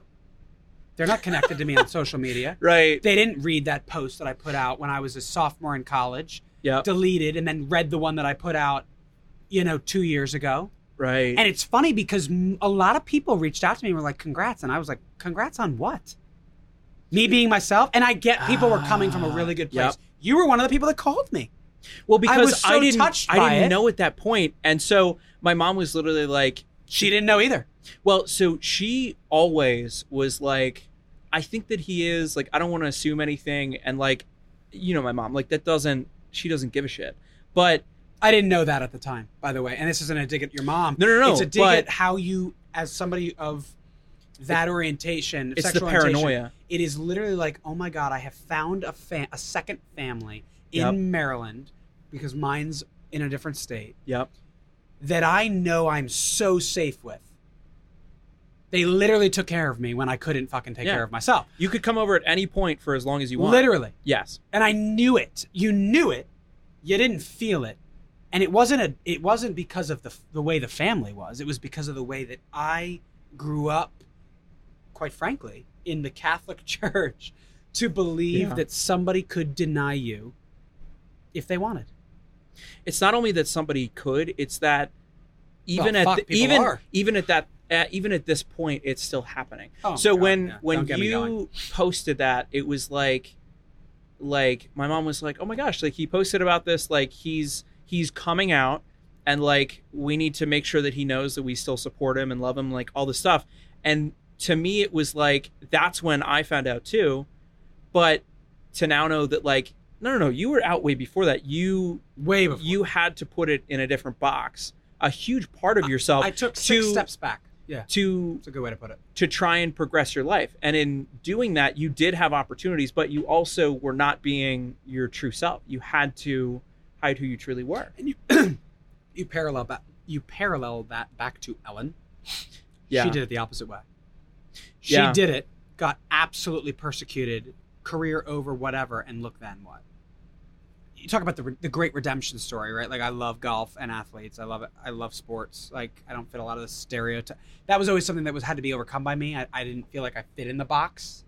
Like the masculine. In a gay box, like whatever that is. Yeah. I didn't feel like I fit in it. The fact that I'm even talking about this is legitimately like, I feel like I'm going to leave here and be like, Ben, you can't post that episode. But I'm going to make you post the episode. But like, I literally could not even fathom it. I couldn't even say the phrase. I still freak out about it. About the Just phrase the gay. I'm like, you couldn't say to me, Michael, like what sexual orientation you're. I'd be like, I couldn't do it. Still to this day, I've been in relationships. I can't, it's just because all of that, you can't undo 19 and a half years of your life, the way you try to live it. No. And you talk about the posting, just before we move on to that, the next Yeah. piece of it. I used to have guilt about, and again, if you were in my life at the time of the first coming out, you would have been on the list of the journal that I kept and still have of the people that I would have deemed worthy and deserving of a conversation from me. I didn't want you to find out from a post on social media. Right. But I went to therapy in college, and I remember saying that line to the therapist, and he goes, Michael, remember the movie Click? Adam Sandler, Click? Love that movie. Yeah. I associated so bad with that movie. It was disgusting. I used to literally be like, if I could just pause, Rewind. Go talk to every single person who ended up on that list of people who I deemed worthy and deserving of a conversation from me. Hey, I need to tell you something. Because I felt like posting hurt somebody. I felt like I was doing you a disservice by posting. And so when you would reach out to me, at least that first time, Yeah. this is when you never knew who the hell I was. Right. When somebody reached out to me to say, hey, I support you, I love you, it was like, oh, I didn't do right by that guy or that girl, that person. And so it was just like inflicted Which sucks crap. too, because like you didn't do anything wrong. And like to relate it to something that like I've gone through to like a lesser extent was when I came out with having Tourette's. Yes, I remember. Was I went on Ben Brown, the Tourette's podcast, and I remember like I almost cried on his show, and he's a lovely human being. I almost cried on his show because I was talking about the response I got, and the response that I got broke me because people that I was close to called me and they're like, yeah, I'm still gonna like make fun of you for making little noises. And I was like, I love you. Like, you're the best. Because you love that. But like and it still makes me emotional. I had family members reach out and they were crying and they would call me and they're like, we had no idea. We're so sorry. And I'm like, you have nothing to be sorry about. This is something that I kept from you. And then in that moment, because it can't be their fault, because honestly, it's not, but I think it's hard for humans to realize that there are so many things that happen that is nobody's fault. It's just how things go. And so I had so many family members reach out to me, and it made me so upset with myself that I hadn't called them before because they felt guilty and they felt bad that they hadn't supported me. And Nathan was one of those people, because I told Nathan, my brother, and I told him when we were in Georgia, I still remember it, we were in a hotel room in Georgia, and I told my brothers because I just had the appointment, and they thought I was kidding. And then I like made a joke about it because I'm fucked up. And I was like, You're the kind of guy that if you were gay, you'd be like, I'm going to come out of a closet. Like, literally, I'm going to open the door of a closet. And that's that would have been you. Thank God I'm not gay. The gay community would hate me. But I remember like telling my brothers that. And then I post the episode and I talked about the support that I got from my brothers. And Nathan, I won't go into too much of that because he's also a private person. But he basically, he was like, you know, I haven't supported you in the way that I should have. And I was like, Nathan, it's not about knowing some of the intimate details of what's going on or understanding them. It's the fact that you are a good brother and that you treat me with respect and you treat me well and you love me and you show love to me and that we can spend time together. And I know that none of this is going to change how you feel. That's the support that you showed me. It doesn't matter if you knew or not or fully understood. It was the fact that you were good to me, and I know that you'd be good to me no matter what. You never know the power of your reach. Like, you talk about social media, that's one thing. Like, you literally have no idea who you're reaching. Yeah. But, like, you never know the power of your reach with your people and even your closest people, the people that you would put on your top 10 list, like a brother, like that. And, like, for me, it was I pulled this up, like I wasn't being rude. Like, the line for me that like struck me was, I've allowed comments to pass me. This goes back to the silence being complicit, right? I've allowed comments to pass me by while their results and aftermath turn to scars that keep opening and reopening line after line. Quote, that's so gay. You're such a faggot. You have a girlfriend these days? ? People still ask me that, by the way. And so you talk about the coming out thing, like, again, it's like, do I revert? Hey, click link in bio to see that that's like the answer to your question of like, do I have a girlfriend? No, I don't. There's still days I can't answer the question. Like, no, I don't. In fact, I played golf with somebody recently that was like, hey man, like we had not seen, we really had never played golf together. We were in a match and he goes, hey, like, you seeing anybody? You have a girlfriend? And like, that's the assumptive question. Man, probably straight. Of course. Has a girlfriend. And let's call a spade a spade.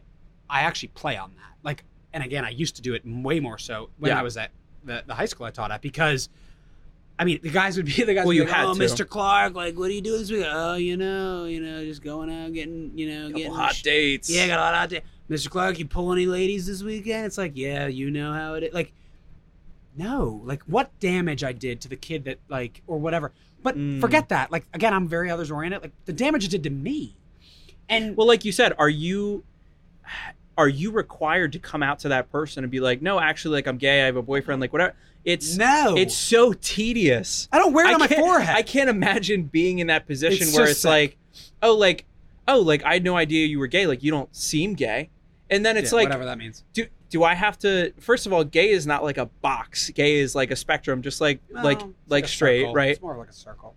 The circle. The circle of gay. But like, to your earlier comment, like, having to be in a position where like, oh, this person doesn't know. Now I have to bare my soul to them and tell them about my sexuality, and then maybe they have questions like, I don't know if I'm in like the right mood to get into, like, it's how I you felt have to about be your perfect all the time. Yeah, it's how I felt about the 6 people in your family. Fit right into that category that you just said. Yep. How can I tell each one of these people?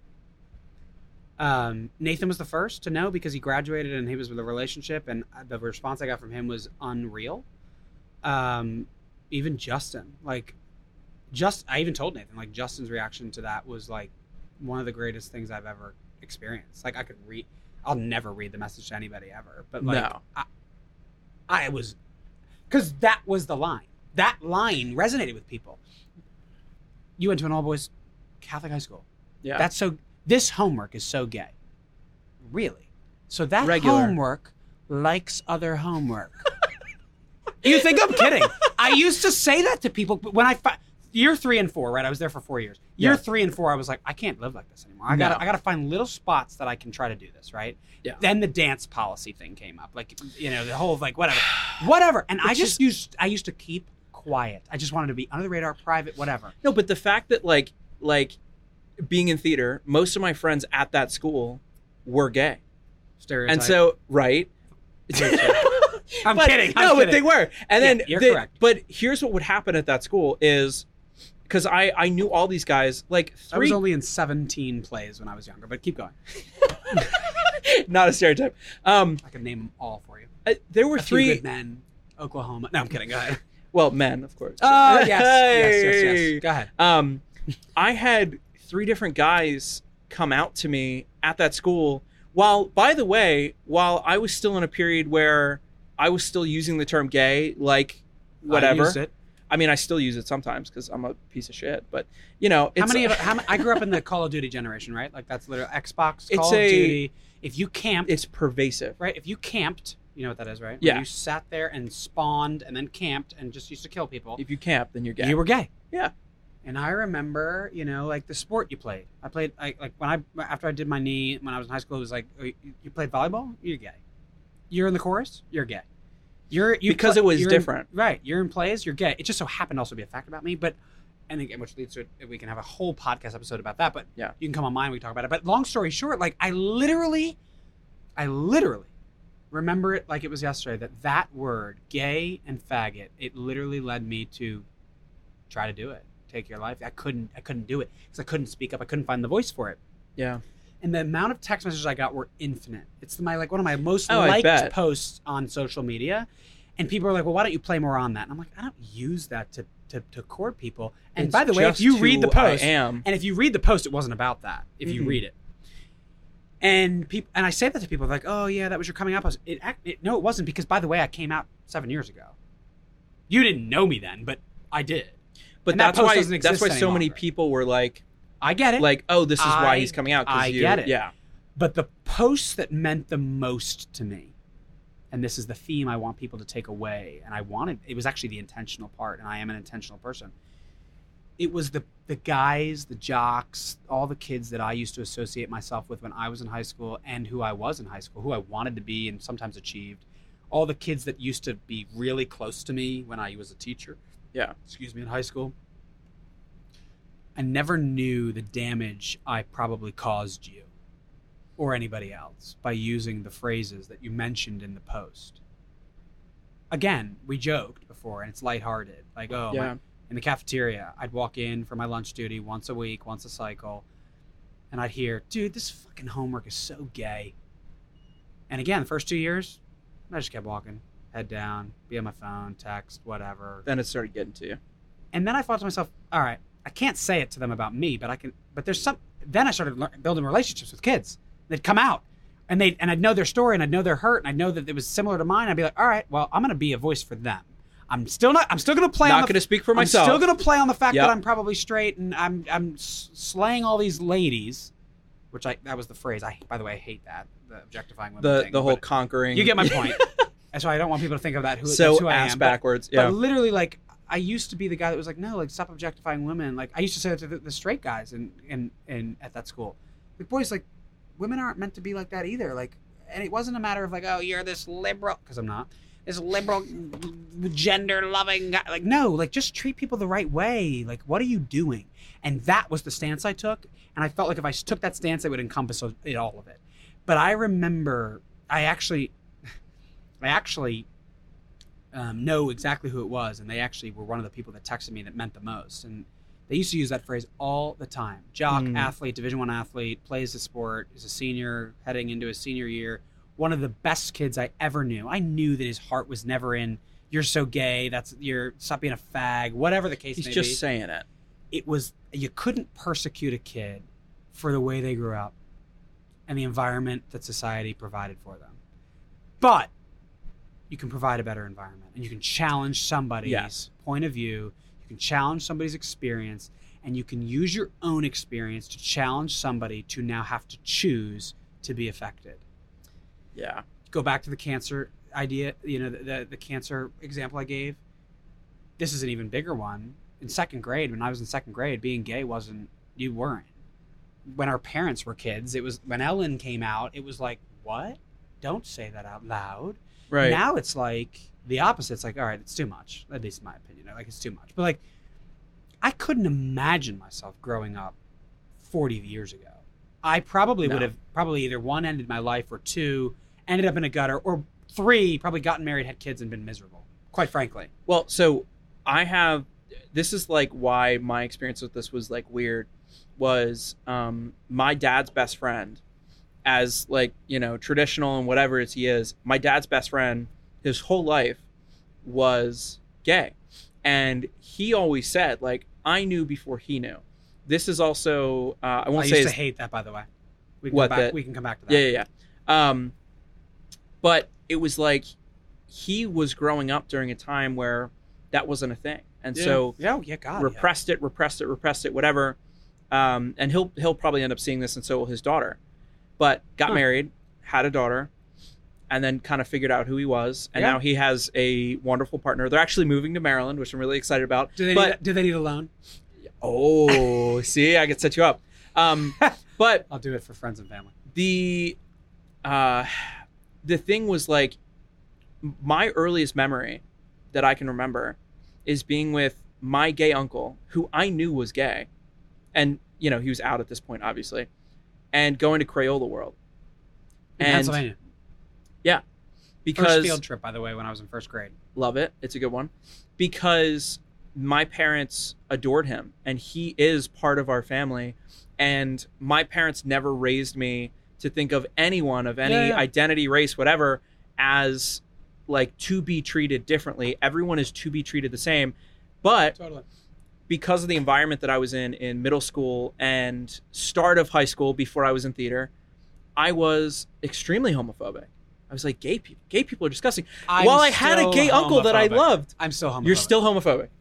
We have a joke. My friend group has a joke that I'm the most homophobic homo that they've ever met. We laugh, and I would laugh at it too, but it is actually true. Like, and again, I think it stems from the, I don't use this word lightly, like, it stems from the trauma that you can't erase 19 and a half years. I came out at 19 and a half. Came out to my mom as bisexual because, again, I didn't have disingenuine relationships with all the women I dated. Mm-hmm. But that was the box that you had to fit. Well, not to interrupt, but all of the kids that came out to me, or all my friends at that school, had a system where they would come out as bi. And I talk about this frequently, where you talk to the jocks and your friends, and you're like, yeah, guys, like, I'm bi. And they're like, we still fuck chicks, right? It's like, yeah, like, I still fuck chicks. Like, and for whatever reason, they're like, oh, like, I'll look past the gay thing because you still like you still like women. It's just like a 50-50 thing. And then they would come out as gay, and it was almost like the jocks, this is a bad jock joke, but like the jocks like weren't intelligent enough to be like, oh, like it wasn't as jarring for them as like somebody coming out as gay to them. It was almost like, okay. And it was like a step removed, and then they were like okay with it because like their brains couldn't process it. Yeah, that's still a thing that happens at that school. Yeah, listen, I think it happens in every place across America. Like, sometimes you just need people to push you in a lot of ways. Like, I had to be pushed over the edge too. I mean, like, again, I used to picture my life in a lot of different ways, like married high school cheerleader, white picket fence, 2 golden retrievers, 3 kids, 2 guys, a girl in the middle. Like that was my picture perfect life. I hate kids. No, I'm kidding. Teaching high school boys. Hate kids, homophobic. Yeah. Hate women. Teaching high school boys. No, I'm kidding. Made me hate kids. No, but no, in all seriousness, like I think people, my thing was like when I did come out to the very few people that I trusted, I think a lot of people took it as like, oh God, you're not into me, right? I was like, the audacity. Like, right? Like the audacity. First of all, you are ugly as hell. Yeah. Second of all, couldn't say that. But no, like I think people like it's just like again not affected. They weren't affected. Like now I think it's 2022, right? Gay marriage is legal, so we believe. Hopefully it stays that way. Yeah. Hopefully when this episode airs, it's still. But anyway, like I remember that day. That's another day that like you talk about timing. We talked about this. You bring things full circle. Like I was in a cube. I had an internship in college at Ogilvy and Mather. My mother had gotten the internship for me. She'd set it up. She used to work for that company. And I wasn't out. Wasn't out. And I remember one of the girls that was in the intern group, there was like a group of 16 of us, 4 of us were in project management. And Claire comes over and she's like, gay marriage was just like made legal in America. I was just like pretending to be like cool, like don't give a shit about that. What the fuck? She left the cube. I went right to like Google. And the first link that came up because of SEO, which nobody knew about then, was CNN. I clicked it. CNN Live, Obergefell, everything's online. Now the call from Obama too is now being, displayed, and the White House is lit up, and it was just something I still, at that moment, still wanted to deny. But a little small piece of me was like, okay, good. I'm okay here. And I think, I'm getting chills. It's like weird. I don't talk about this with people at all. I don't know why I'm doing this, but like It's because I bought you Heineken. Yeah, maybe. I've only had, Do you want another one, by the way? I'd love one, yeah. But I mean, Ben, like it's hard, man. I think people's life experience, again, sexual orientation aside, like you just never know somebody's story. And I think until you're willing to ask the question of what's your story, you're missing out. You're missing out on people, right? Like, again, we talked about this earlier. Like, we are meant to be in relationship with people. We're meant to be in relationship with ourselves. And the minute you deny a fact about yourself or something about you or what you love or what you hate or what you don't like and who you care about and who you don't like, you're taking something away from not only yourself, but you're taking away something from other people. My relationship with your brothers has gotten oodles better. Miles better. Because you took that step and then it they reciprocated. It has nothing to do. It has nothing. Let me be very clear. It has nothing to do with the fact that I'm gay and they accept it. Nothing. It has everything to do with I allowed you in. It wasn't come close, but don't get too close. It was come close. There's no stopgate here. Open book. Not open book, but I'm inviting you in.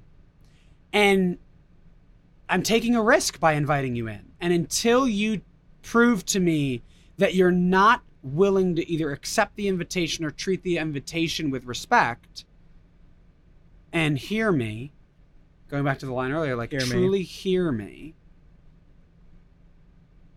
then I'm fine. And if people in their life take risks, right? Like life is about risk taking. Buying a house is a risk, right? Like I bought a house and I was making diddly squat, let's put it that way. And not enough that I could probably afford this house on my own. Without down payment assistance, a grant program for teachers, and knowing that I'm going to have income from 2 renters. But I knew my situation. I knew I was going to be there 4 or 5 years to get my degrees, and I was out. That was my plan. I'm getting off topic, but my point is I took a really big risk. You're entering a 30-year fixed interest rate environment that every 1st of the month, 15th of the month, that same amount is coming due no matter whether you have it or not. right? Like people don't realize that. Like It's not like, oh, like I'm going through hard times or like I just yeah, lost my it's- job. right? But the same thing. Oh yeah, we'll pause it for you. The same thing as rent, right? Like rent Yeah. is due. The landlord still has to pay their shit too. So like Yeah. my point again, tangent, not getting into that, but like Yeah. the minute you give somebody the key, that is the key that opens one box and it's yours. Are you willing to pass out multiple keys? Are you willing to make copies and give it to a couple different people? When somebody hurts you, do you take that key back and they don't get it anymore? Like relate, and I used to use that metaphor a lot with my students about relationships, mainly because they were talking to me about girlfriends and whatnot. Yeah. But just any relationship, you as the human being have the opportunity to grant somebody the key that unlocks your box. And when you give somebody the key to unlock your box, what you really actually are giving somebody is not the person that you're giving the key to. You're giving the gift really to yourself. Because the minute you give somebody the trust to open your box, your world begins. Your life starts. And that's where my philosophy about the journal of all the names that I felt deserved a conversation came from. Yeah. I believe that everybody deserved a key to my box. Which was part of my which box. was different than how you first believed it. Correct. Well, it's just like anything else, like any other risk, like you said. It's challenging to put yourself in a position where even at this point, people could look at that and they could reject it. But kind of like what you're saying, whether they reject it or accept it, the bigger part is that you made the conscious effort to offer that key. That's the part that's important.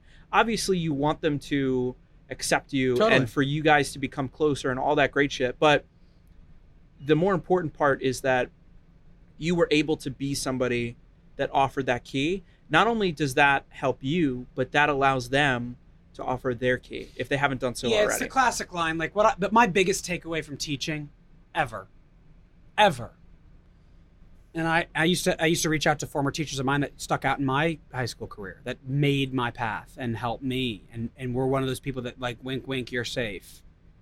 And this will bring me back to that line that I said, let's come back to that. Yeah. I despised when somebody said I knew before you knew.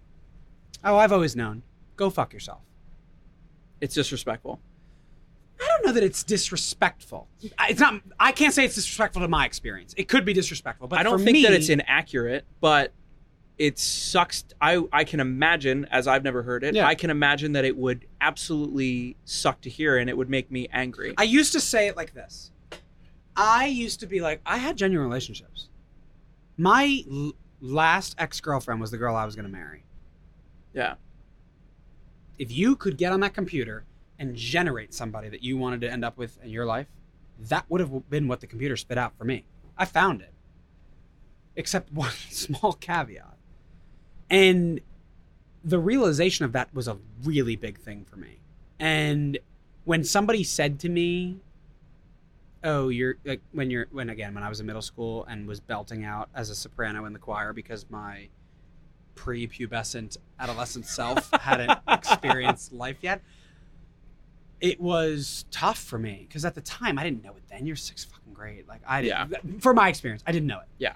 I was like, yeah, no, my eyes go to the women. And when you're walking down the hall, that's where my eyes went. And then something changed. I don't remember, 8th grade, 9th grade. I went to a private high school and like, whatever. But I used to be like, no, go the other way. No. And then it was like putting it in the file cabinet, shut it, putting it in the oh, then there were too many files for the file cabinet. The file cabinet wouldn't shut. All right, well, we're going to a new chapter of our life to go to college. So we'll get a bigger filing cabinet. Mm-hmm. And I'm grateful that I didn't go down the path that probably so many people have. And I wanted to get to that point about where we were talking about, but I could have absolutely, I discerned the priesthood for a while. I totally did. Do you think you discerned the priesthood because you thought that would be an avenue Absolutely. away from... Without question. Yeah. Without question. I don't want to get into it, but like that was absolutely... I do wonder how many people... Oh, it makes me sick. ...do that. Too because many. I can tell you that, too many. It's like we talked about earlier, it's that avoidance of being who you are because you are scared of the risk or you might not be accepted. This can't go online. I don't drink any other flavor. I only bought you 2 cherries, so you're going to have to. But I want you to be able to talk about the I Knew Before You Did. I'm kidding. Do you want a different one? Do No, you like that one? I'm joking. I was just doing it. Aren't these good? These are like They're one of my favorite. favorite. They're my favorite. They're my favorite. They're so good. Yeah. I have another podcaster friend, Adrian, who's been on the show. Uh-huh. She has probably one of the most successful podcasts, sex podcasts out there. She's amazing. Podcast. Yes, she's incredible. Like podcast about sex. Yes. Like the act. Yes. Wow, I don't know. Hey, listen. I will not don't go be. on. Don't be. I'm kidding. Obviously. No, but she's great. And whenever we hang out, we will get a case like this of High Noons and just like hang out. Dude, and it's just a great kill vibe them. drink. But They're great. go ahead. The comment, it struck me because knowing before I did was like the biggest insult to myself. Like it wasn't because I knew you were trying to hurt me by the comment, the general you. Yeah. It was, what did they see that I didn't? Like, Did it make you feel stupid? I don't know. It's funny. I don't know that it made me feel stupid. Just not good. I laugh about this, right? Like every year, you talk about these traditions, right? Like we talked about like the Seven Fishes on Christmas Eve. Anytime we got together with my mom's side of the family, we did recitals, we did shows, and who was the ringleader? Yours truly. And if I played a video for you, like when I was younger, I look at it now and I'm like, really, Michael? You thought, like who were you fooling? Right? Like I joke, but I'm dead ass serious. Like I have to like send you the clip and maybe you can add it. I'm like, actually, I'll never let that be seen. But like, no, I want to see it, but I remember but then I was like, no, are you kidding? For me, it was like, the stereotypical bullshit. The voice was higher, you can't, like you were in theater, like you named one, like theater, you like to shop. No. I used to use, like, everybody was like, oh, Michael's in chorus. Yeah, because Michael's smart. He's in with the girls. Like, and I was, by the way. 6th, 7th, 8th grade choir. I mean, listen, I was in choir. I was in those theater. girls know who they are. No, I'm kidding. We used to be able to skip a whole day of school and we'd go perform in tuxes at the girls' schools. Yes, and the guys because that was a societal thing. And the guys were like, they still do it. Well, also, the guys were like, oh, you're so gay. I'm like, I just spent all day with women. Yeah, but what that are you worked talking for about? you. It didn't work for me. But anyway. Didn't stick. No, but I it's funny, like, to get serious on the matter, like, going back to the whole didn't know, like, you knew before I knew, when people would say it, and plenty of people did. You're my best friend. My best friend was like, I was in college, and I called my best friend in the world. And we don't talk as much as anymore, but he's my best friend in the entire world for so many reasons. But I called him on FaceTime, and he sat there with me. I think it was 7 hours. Silence. There was nothing was said. Nothing. And he was in the laundry room. He skipped a class.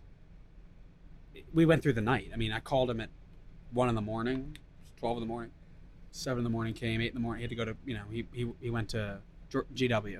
So he had to walk quite a few blocks to go to class. He's like, dude, I got to leave. He's like, you know what? I'm not leaving. And I said it to him. I'll never forget it. And he was like, you're kidding me, right? That was what you had to tell me? That's what I waited. I thought you were going to tell me, like, Jesus Christ, you were like, the Jesus Christ incarnate. You had cancer. Yeah, you were going to die tomorrow. Like, you killed somebody. Like, that's what and again, it sucked to hear that moment too. And we joke about it. And he apologized after he reacted that way. But obviously, like, I never had any ill will about his reaction. And I wouldn't have actually wanted it any other way, quite frankly.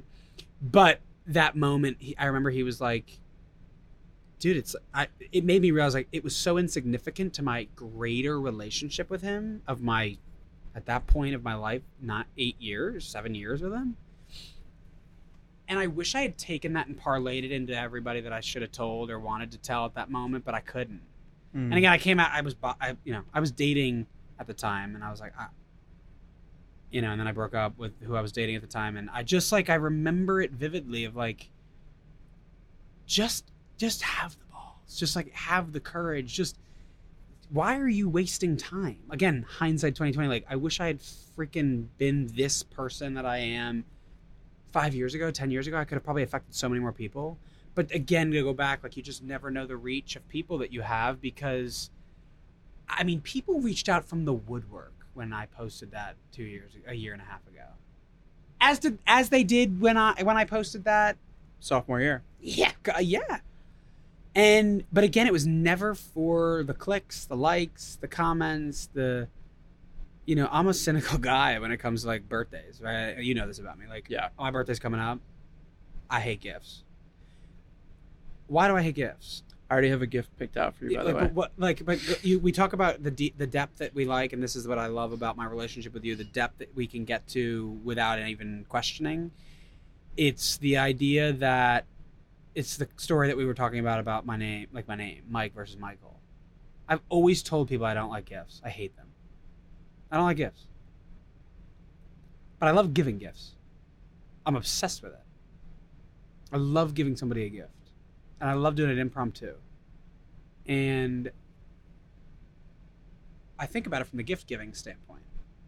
What's the greatest gift about when you give a gift? You get something out of it, right?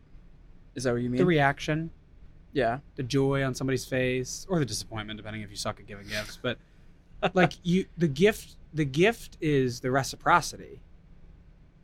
So by not allowing people to give me a gift, I'm denying them Being selfish. exactly. Also, like, And you are a great gift giver, because I won't recant the whole thing because I don't want to embarrass you. But Oh my God, I forgot about this gift. I I know re- what you're talking about. I remember us having a conversation, and we don't talk that often No. either. But I remember us having a conversation. You found out about an occasion that was happening, Mhm. and you just took care of it. And I think it was at that moment that I was like, oh, like this is like kind of like another level of like, he genuinely like cares about the people that care about him.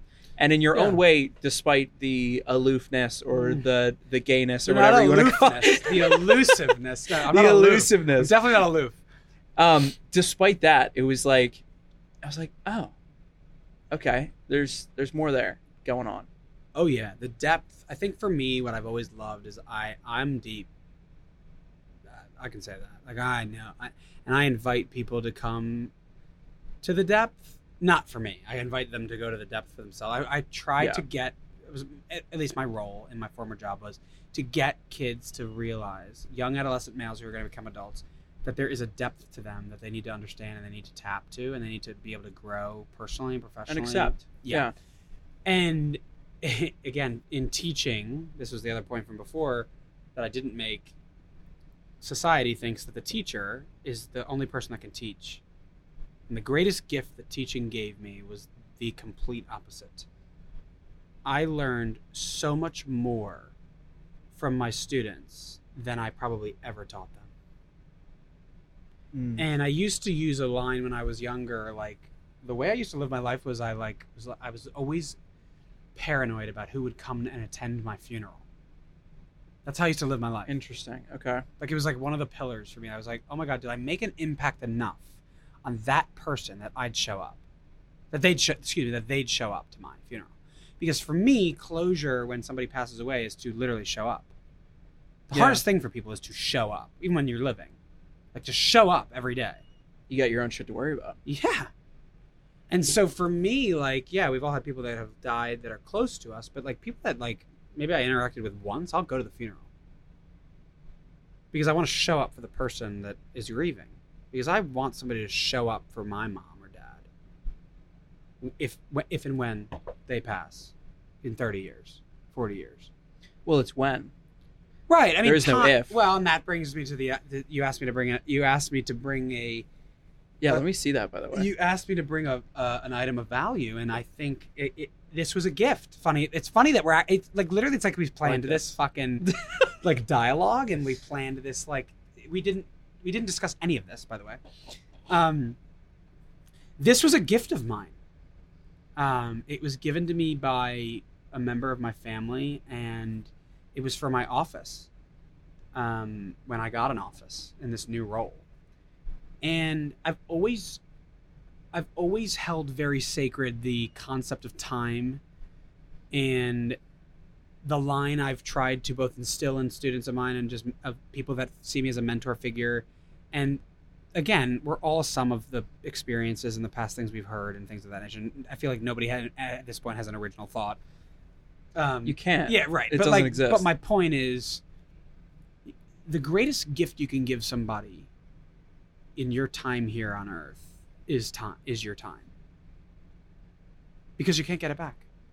There's no return policy for the one thing that's not renewable. It's the return policy that, like, I can't be like, well, this didn't go well, Ben. These last couple hours didn't go well for us. I'd like to return it. No, it's something you literally choose to give every single day. We choose to give 8 hours at work or 12. We choose to get 8 hours of sleep or 2. We choose to spend time with certain people or not.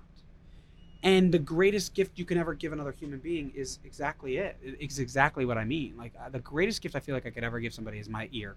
Is your time. My time. Hearing them. My presence. Listening. Yep.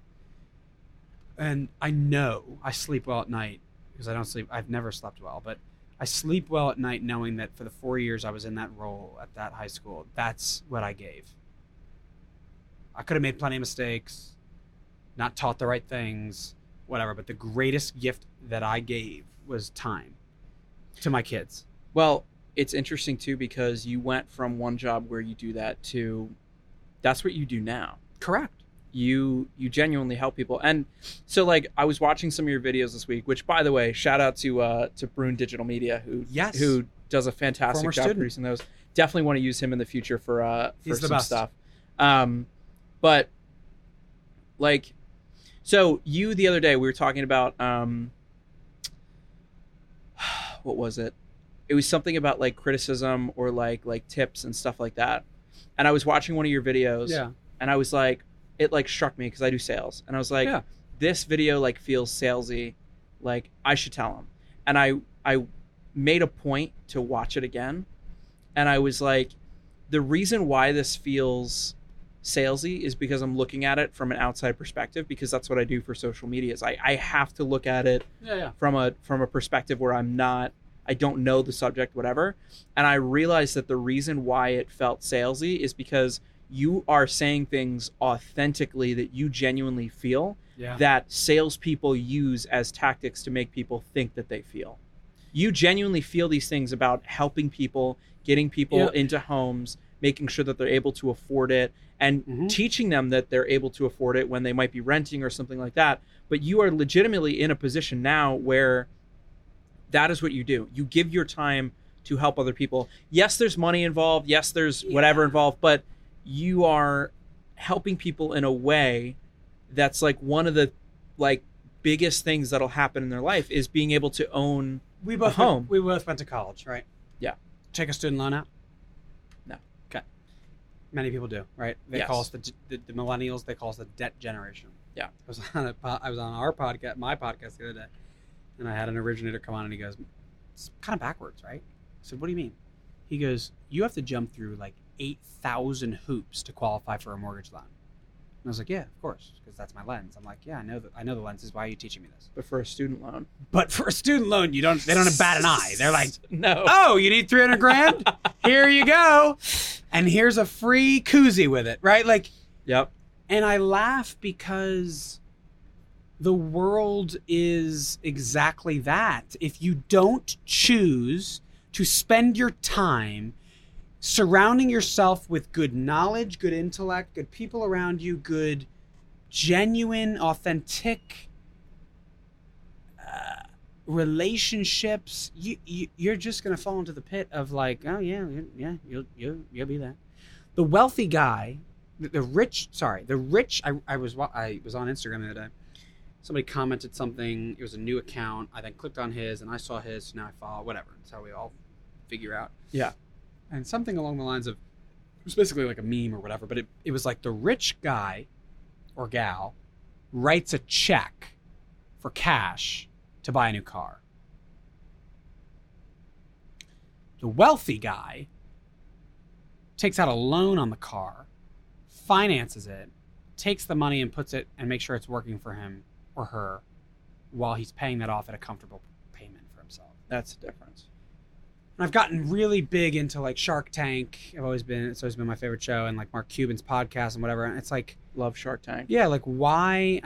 I've stolen a line from Shark Tank. All roads lead to Mr. Wonderful, but I'm not Mr. Wonderful. But I've said that at work, and there's branch managers of mine who are like, really, Mr. Wonderful? That's what you're saying? I said, no, I'm not that self-conceited. I love that he's Mr. Wonderful, but he's like genuinely like sometimes a bad person. Yeah, like, listen, that's the whole point. know, but that's the shtick. And again, he's done a great job branding it. But like, I literally laugh about like people. It's perception and reality, right? Like Yeah. you've actually alluded to it on the podcast, like at the very beginning of the jump here, like that I'm this successful guy. Well, what is success to you is probably very different than the thousands of people. But again, not to kiss your ass, you were No, somebody I get that taught me that, because I remember you came over for dinner one time. Yep. We and this is so funny too, because like we don't talk often, but when we talk, we always go deep. You and I Yeah, have it's like never we've had a never normal stopped conversation. Yeah. Well, whatever that is. Normal. Yeah. Well, right. But like, you know what I mean? Like you and I don't like chit chat or like talk about the weather. No, I'm not a surface level guy, and I know No. you are not either. No. Yeah. But you came over for dinner, you're talking about work, and like we had a good conversation about something, and then you left, and I texted you, and I was like, I hey remember. man, like I really appreciate Yeah. being able to talk to you, because I feel like, you know, you're doing really well for yourself, you're managing a lot of people, like you're very successful, you have a great job, nice car, like whatever. And you were like, Nice car. yeah, I love that car. You were like, I don't have it all figured out. And he No. said, and you said something along the lines of like, it's an outside perspective. It's almost like the grass is always greener. Yeah. And it's important to understand like things might be better in your situation than you realize, but also when you look at other people who you think have it all figured out, they usually don't. And that was one of the moments where I was like, that And, was super insightful. You know, I love that you brought that up. When I was in college, I was super involved. I was an intern. I was a campus ministry intern. I wanted to help with enrollment and admissions and get people to want to come to Loyola University. Like ambassador. I was involved in all these things. When I would go on play dates when I was in like first grade, I'd spend time with the parents of my friend, because I was always like, my grandfather always said like I was a 7-year-old caught inside of like an 18-year-old body. I was the same way. So, right, I know this. So I literally, you say that, where was my head going with this? So you literally just said it for me. Like, I remember you always had to show up. We talked about showing up. You had Yeah. to dress the part. I wasn't there in college. I wasn't good in my head. I didn't like who I was. I didn't like what I was becoming. I was You were participating, you weren't yourself. exactly that line. And I would wear sweatpants and sweatshirt to class. And there was one day somebody called me out and they're like, "Are you all right?" I'm like, "Yeah, why?" "You're not dressed well." "Oh, do you have to be dressed well to show up?" But yes. They called me out for the truth. I mean, I was annoyed because I was deflecting then, but it was, yeah, you're right. I don't want to show up today. But it wasn't just today. It was the next day and the day after that. And it was reflecting on what you were wearing. That's how it was kind of showing itself, its ugly head, basically. And then I'd skip class and It's like manifestations of how yeah, you it was felt. totally like projecting what I was dealing with, and I was doing it unhealthy, right? Dressing wasn't unhealthy, but it was coming out in different ways. And I laugh about what you just said because it's true. Like you just, people expect things of you. I talked about that recently to somebody actually on my podcast about like, how do you manage being this high producing loan officer who makes 6 to 7 figures a year, and when the client calls at 11 o'clock at night and you don't need that deal to make things meet anymore because you've got this robust book of business, How do you pick up? how do you pick up the phone instead of reading your daughter a bedtime story, or being on vacation with your wife, or being at a barbecue with your boys, or being asleep? Sorry, 11 o'clock at night, people sleep. Yeah. I don't, but people sleep. What time is it now? It's like 10:50. No, but like I laugh about that. I genuinely laugh about that. And the balance, the work-life balance, the self-inflicted, I have to be here, I got to be this for somebody, I got to be on all the time. Teaching was that for me, right? Like, I mean, you can speak to your own experience when you were in high school, but like, what would you do if you saw a high school teacher of yours at a nose game drinking a beer? You'd make a fucking big deal of it because you were immature. It was weird. Yeah. Yes. Oh You're my like, God, my teacher has a life wait a outside of minute. school. You only exist in this building. Correct. Where are you? Bingo. I actually, Bingo. not to interrupt this beautiful No. tangent that you're going on. I ran into, shoot, I can't even say their name. I will tell you after the show. I ran into a person that taught at our high school who just got engaged to another person at our high school. Do you know who that is? I do. I ran into them in DC, and I was coming out of the urinal. They were going into the urinal. The best spot to meet somebody. Absolutely. We both slow turned, and we're like, oh my God.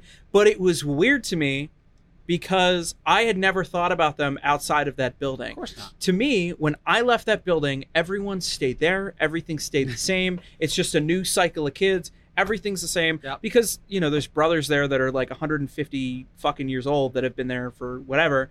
And it was weird to me. And then he's like, by the way, just got engaged to so-and-so. Yeah. And I'm like, her? Wait, but she's still there, right? And he's like, well, maybe not. And like, I'm not there anymore. Like, it's weird because you God think forbid about they these have people. a life outside of work. Right. And it's so hard for you to accept that people, I don't even think it's like outside of work. The biggest thing, and like, this is like one of my years where I'm trying to be really like blunt with myself. And like, why do you actually feel that way? Because it has like a shitty like origin. And then if I'm able to be like, why do you feel that way? And then I find the shitty origin. I'm like, that's bullshit. You're not a bullshit person. Let's get rid of that. And then like things are better. That's like something I've been doing this year. And I like did that for that situation. It's not that I like imagining like everything stayed the same when I left. It's that you can't have a life that doesn't involve something that relates to me. You have to be involved. And if we were involved at some point and I left, you can't leave because this is how I remembered you. You have to stay that way forever. And it's not about them still being at that place. It's about them still being in the place where I was, and their relationship to me changed, but their relationship in terms of their life stayed the same. Correct. I have a very tough time with people from my past, like changing what they do Showing and like up doing again. well. And like, I have to work on that because it's not right, but it's so ingrained in us because it's really hard to imagine people not involved with you anymore, moving on and doing well for themselves. It's the same thing with exes. Like Totally. that's something a lot of people have trouble with is like when their ex get with somebody new, you're like, what do you do immediately? You go and you look up that person and you immediately compare yourself to that person. And then you think back on that relationship and you're like, well, I probably treated them better, or I did them better, or whatever. Like that's what most people go back to because it's all selfishness. And I think this is like my grand take and why like I'm starting to become a more private person. I think we are leaning so much more into selfishness as like a culture in America than we ever have. And it genuinely scares me. It's not about taking care of the relationships that I'm in with my friends, my partner, my family, whatever, or work or like anything. It's what's best for me only in this situation.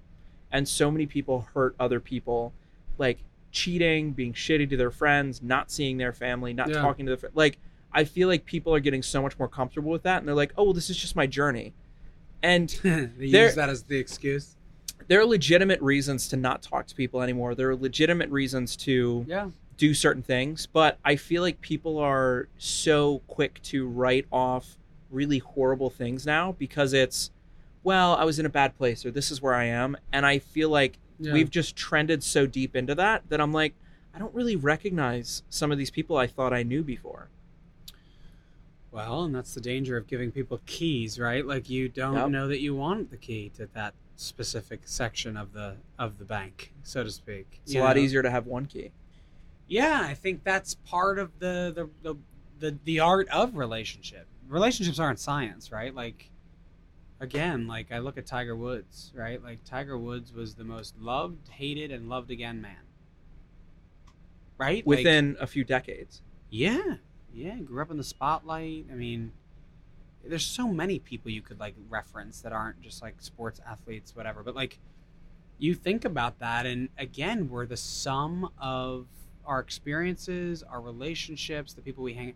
You are who you hang out with. I believe in that line. You know, if you hang out with bad people, you're probably not a great guy. You know, if you 100%. if you hang out with good people that challenge your viewpoints and whatever, you're probably a holistic thinker, and you know, have a pretty good way about you. I think Tiger's a great example too, like similar to what we were talking about with Ellen. Like he can't have a bad day. I remember talking to you when I was at that place in Georgia, and he was there. Yeah. And some people went up to him while he was doing an activity at the resort that we were at. Yeah. And they asked him for a picture, and he responded. I think like the worst that it was like, no, like, please don't bother me right now. And I remember all of us, like that day, it was like the talk of the place in Georgia where we were, that I won't talk about. All of us heard about it, and everyone was talking about it, and they're like, he's such a douche, and like all this stuff, and me included. I was like, I was at what a loser. At that moment, I was of that mindset, different than what I said earlier, where it was like, look, like, you're famous, like that's part of the gig, like how are you complaining? No. But now I'm of the opinion, I'm like, he's on vacation, he's trying to relax, people are coming up and bothering him, and the worst thing that he said was, hey, like, I really just don't want to be bothered with it right now. Again, like, I mean, we fixate on most times all the wrong things. Drawn to the negative. Yeah, back to what we were talking about earlier. Like, I think we literally, it's clickbait, really. It's like, I mean, you turn on any news station now, I don't care what political affiliation or what, I don't give a shit what it is. It's all the same, just different slants. It's just negative Nancy all the time. Like, everybody that doesn't believe what we believe is the worst. Yeah, and I think that's the part that, like, it's funny you talk about that, and I know usually a lot of our really colorful dialogue is about politics, and you know my position on politics. Oh, you're such a liberal. So I hate it. Yeah. So not true. I have always felt, I've never felt as drawn as I've been lately to wanting to get in, but knowing better not to. It's not worth it. Yeah, like I feel like I'd get eaten alive. I feel like I'd be so, I mean, everything's political. The old job at the high school that you attended, there's politics. Oh, 100%. My job now, there's politics. It's just different politics. It's in everything we do. And I don't know if that's going to change in our lifetime or not. I'm not positive. I don't know that I want to make a prediction because it wouldn't age well, like your COVID take. But no, I'm kidding. I genuinely believe that that's hard. It's hard to get out of that rut of, like, when you're in the negative, like you become negative. You spew negative. You become. You are what you consume. Yeah, totally. And I think media, social media specifically, is like the movement. Like, you hear about it, especially in my industry, like, oh, it's like lead gen is where the industry's going. The typical industry has always been realtor agent Ben is going to do business with Michael Clark lender. Okay, sure. Well, no. Do you know that the first part of buying a house is not going on a tour of a home? Like, like going and getting a showing? Do you know that? I don't. The first part Educate of buying me. No, and I don't want to, again, this is not the plug, but like, plug away, please. No, like the first part of buying a house is, are you pre-approved for it? Like, can you afford the house that the realtor is going to go show you? Because otherwise, what's the point? Like, you and I are both what? Like 27, I'm 27, going to be 28, you're 24, going to be 25. Right, January. so 28 and 25. I've bought a house, you're about, you've been talking about it. Yeah. We both can't afford $3 million homes. No. So what real estate agent is going to say, hey, pick up the phone from a Ben call or a Michael call and be like, hey, I'd like to see that $3 million home? They wouldn't. Because I'm not pre-approved for it. They'd ask, any good agent would be like, well, what are you pre-approved for? They wouldn't just show the freaking $3 million home. It's a waste of their time. I can't afford it. So it's funny, like the consumer lately aka historically, has always been show me the sexy, which is show me the house. And then the agent says, well, you got to talk to my guy or my gal. That's my lender. Go figure out if we can do this house. It's changing a little bit. And that's where you see my content. It's like, let's find out what you can afford. That way, when you do decide to make the call, you know. You're educated. You're positive. You know that, oh, you saw that $600,000 home on X Ave.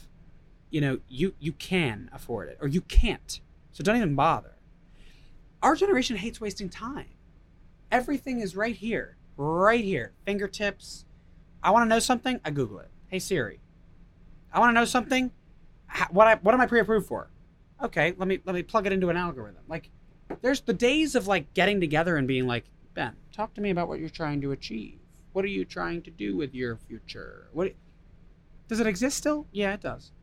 Is it the mass majority? No. Do you think it exists at the company that you're at now? It's a combo, and I'm part of the combo.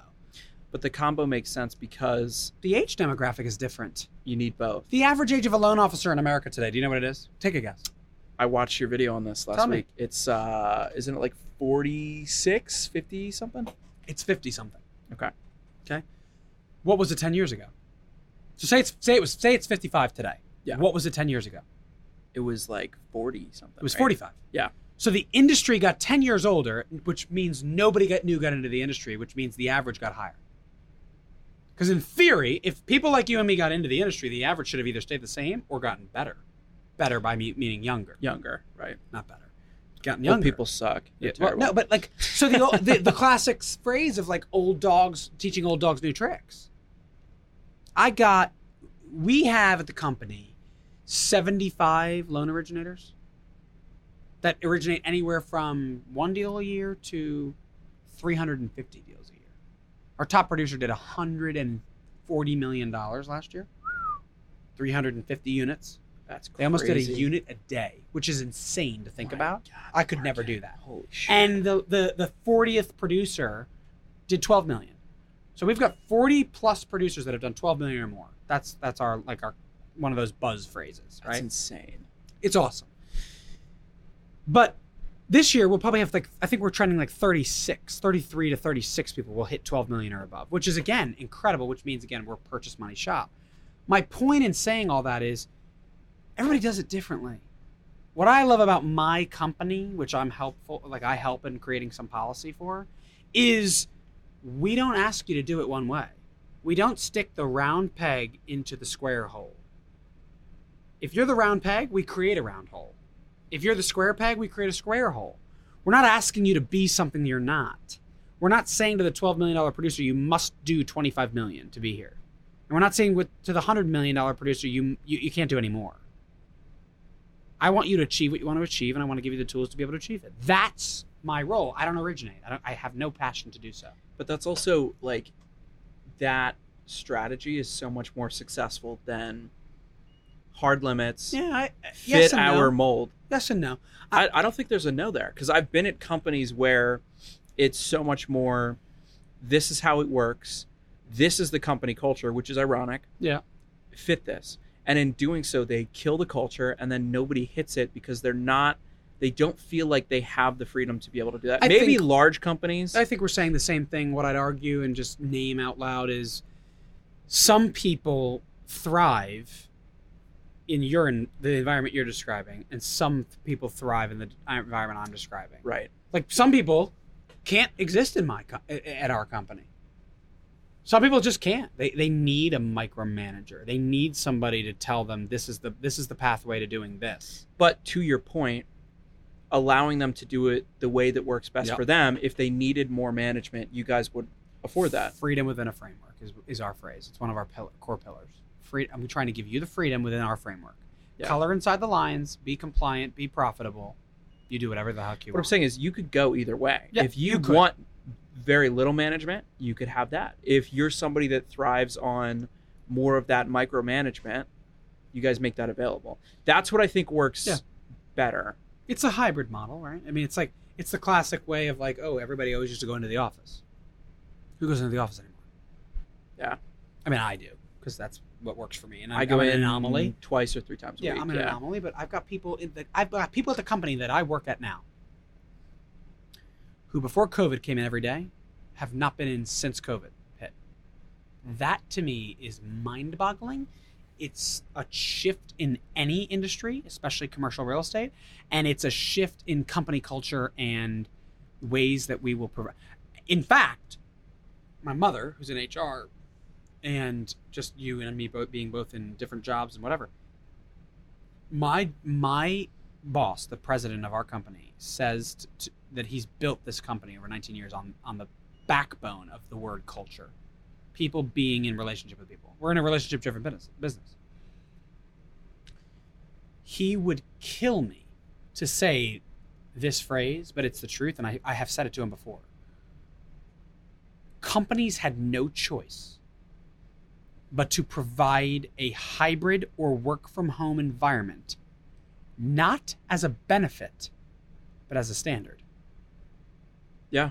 Or you were losing out on talent. The Great Resignation. You're not going to get any good new people. You were going to lose the talent race of talent acquisition. Yep. If you didn't provide that. If you stood on the backbone of you must be in the office, you lose. 100% of the time. And I think it's interesting to watch the shift that's happening. I think the employee over the last 26 to 30 months have had all of the leverage. 100%. I think you're seeing a shift. It's an interesting market too. Yeah. Because I know people that are looking for jobs and they've been looking for 6 months. They can't find it. I know people that have changed jobs 3 or 4 times within the past 2 years. Correct. And every new company, they get more benefits, they get higher pay, and they're happier. And nobody gives a shit that they were only at their last company for 3 months. It's funny you say that because the industry has changed. And my mom and I talk about it. My mom's 55. I lied. She's 57, but she'd hate me if I said that. But she's been in this a long time, and she could tell you she's looked at thousands, probably hundreds of thousands of resumes in her day. That used to be one of the red flags of the jump around person. The millennials, that's all they do. They climb the ladder that way. It's, I went here, I served 3 months, I'm here, and that's how they get to the top. That is not me. I never planned to leave the job I was in until my leg broke, until COVID hit, and until I lost that individual. But I say it now, and you never live by like statements that you want to live by, but I will never leave PRMI unless asked to leave. I mean that. I'll never love it that much. I do. It provides me what I need as a person, as a professional, as a human being. Yeah. I feel very similar to that. Companies need to do that for their employees, or retention will be a problem. Well, it's easy to see which companies value their employees in terms of benefits, how they work best, and all this other stuff, because their retention is high and their talent acquisition is very streamlined. And if somebody doesn't fit that framework, obviously they're gone. But not bad mouthing the last company I was at, but it was not like that. There was high turnover all the time. It was, you're fitting our framework. We value your input, blah, blah, blah. And then it was like, if you gave input that they disagreed on, it's like, hey, like, why are you making these statements against the company? Versus the company that I'm at now. Yeah. Completely different. Could not agree more. This will be a hot take, and I'm trying to skate a line here, but no, let's get canceled. We haven't gotten canceled in a while. Well, I have too much respect for the opportunity that was given to me in my former role, but I think turnover, now in the role that I'm in, right, I take care of business development, talent acquisition, human resources, production. I mean, Swiss Army knife in a lot of ways. You have a hat store. Yeah. There's so many hats. And I love it because no day's the same. And I'm grateful I'm just lucky, really, to be honest with you. Right place, right time. But going backward, I think turnover is the biggest vulnerability to any organization. Why? If your organization is a revolving door, you will never be able to achieve what people, human beings, thrive on, which is culture. Stability. Again, that is a blanket statement, and I know there'll be people in the comments that will say to you, that makes sense. People will say to me, well, if I can get $20,000 more by negotiating a new role at a new place, okay, great. and then you do it again, and okay, now you're at your peak. Whatever. If that's your prerogative, great. I like stability. I like climbing a ladder, proving myself. You could use the word traditional again. I hate using these buzzwords, but like, my father was at a company for 27 years. So he did it one way. My mom, she's popped around company to company, not every 3 months. She spent, I think in my lifetime of 27 years, 28 years, she's been at 10. No, it's less than that. 6, 7, I'd argue. Let me think without naming them. 1, 2, probably 7 is my guess. And she met my dad at the company that they were both at, that he stayed at. Really? Okay. Yeah, and my father said, listen, I have more upside here, so you go. Because you couldn't date at the time. You couldn't date in the workplace then. You know what I mean? Like, it was like, my mom was in HR. I think the story goes, and I'm sure my mom and dad will watch this and they'll be like, nah, it's not the story. But it's good for TV. I'm pretty sure my mom hired my dad. Where she was in HR. Oh, well, that's different. And then they started dating. But they weren't. It's not like she was his direct report. He was her direct report. She just was the talent acquisition. Yeah. She was brand new. He was a junior underwriter, and she was, in HR. Anyway, it's irrelevant. They bumped into each other in the hallway. Their eyes met. No, it's a better hands. story. I take my mom's side on this. My mom tells the story one way, and my dad tells it another way, as everybody does. My mom says that my dad was trying, and my mom was not interested. And a couple days later, or whatever, a couple weeks later, or whatever. But turnover, I genuinely believe, will be the downfall to companies. You look at companies in America that have succeeded.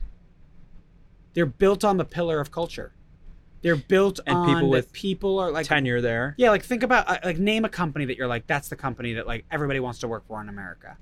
I have 2 that come to mind, but it could be because that's what I like. It's my world of like my passions and things like that. Not me personally, but like Google. Okay, one of my 2. It used to be WeWork. I'd say Peloton right now, although they had Apple. Yeah.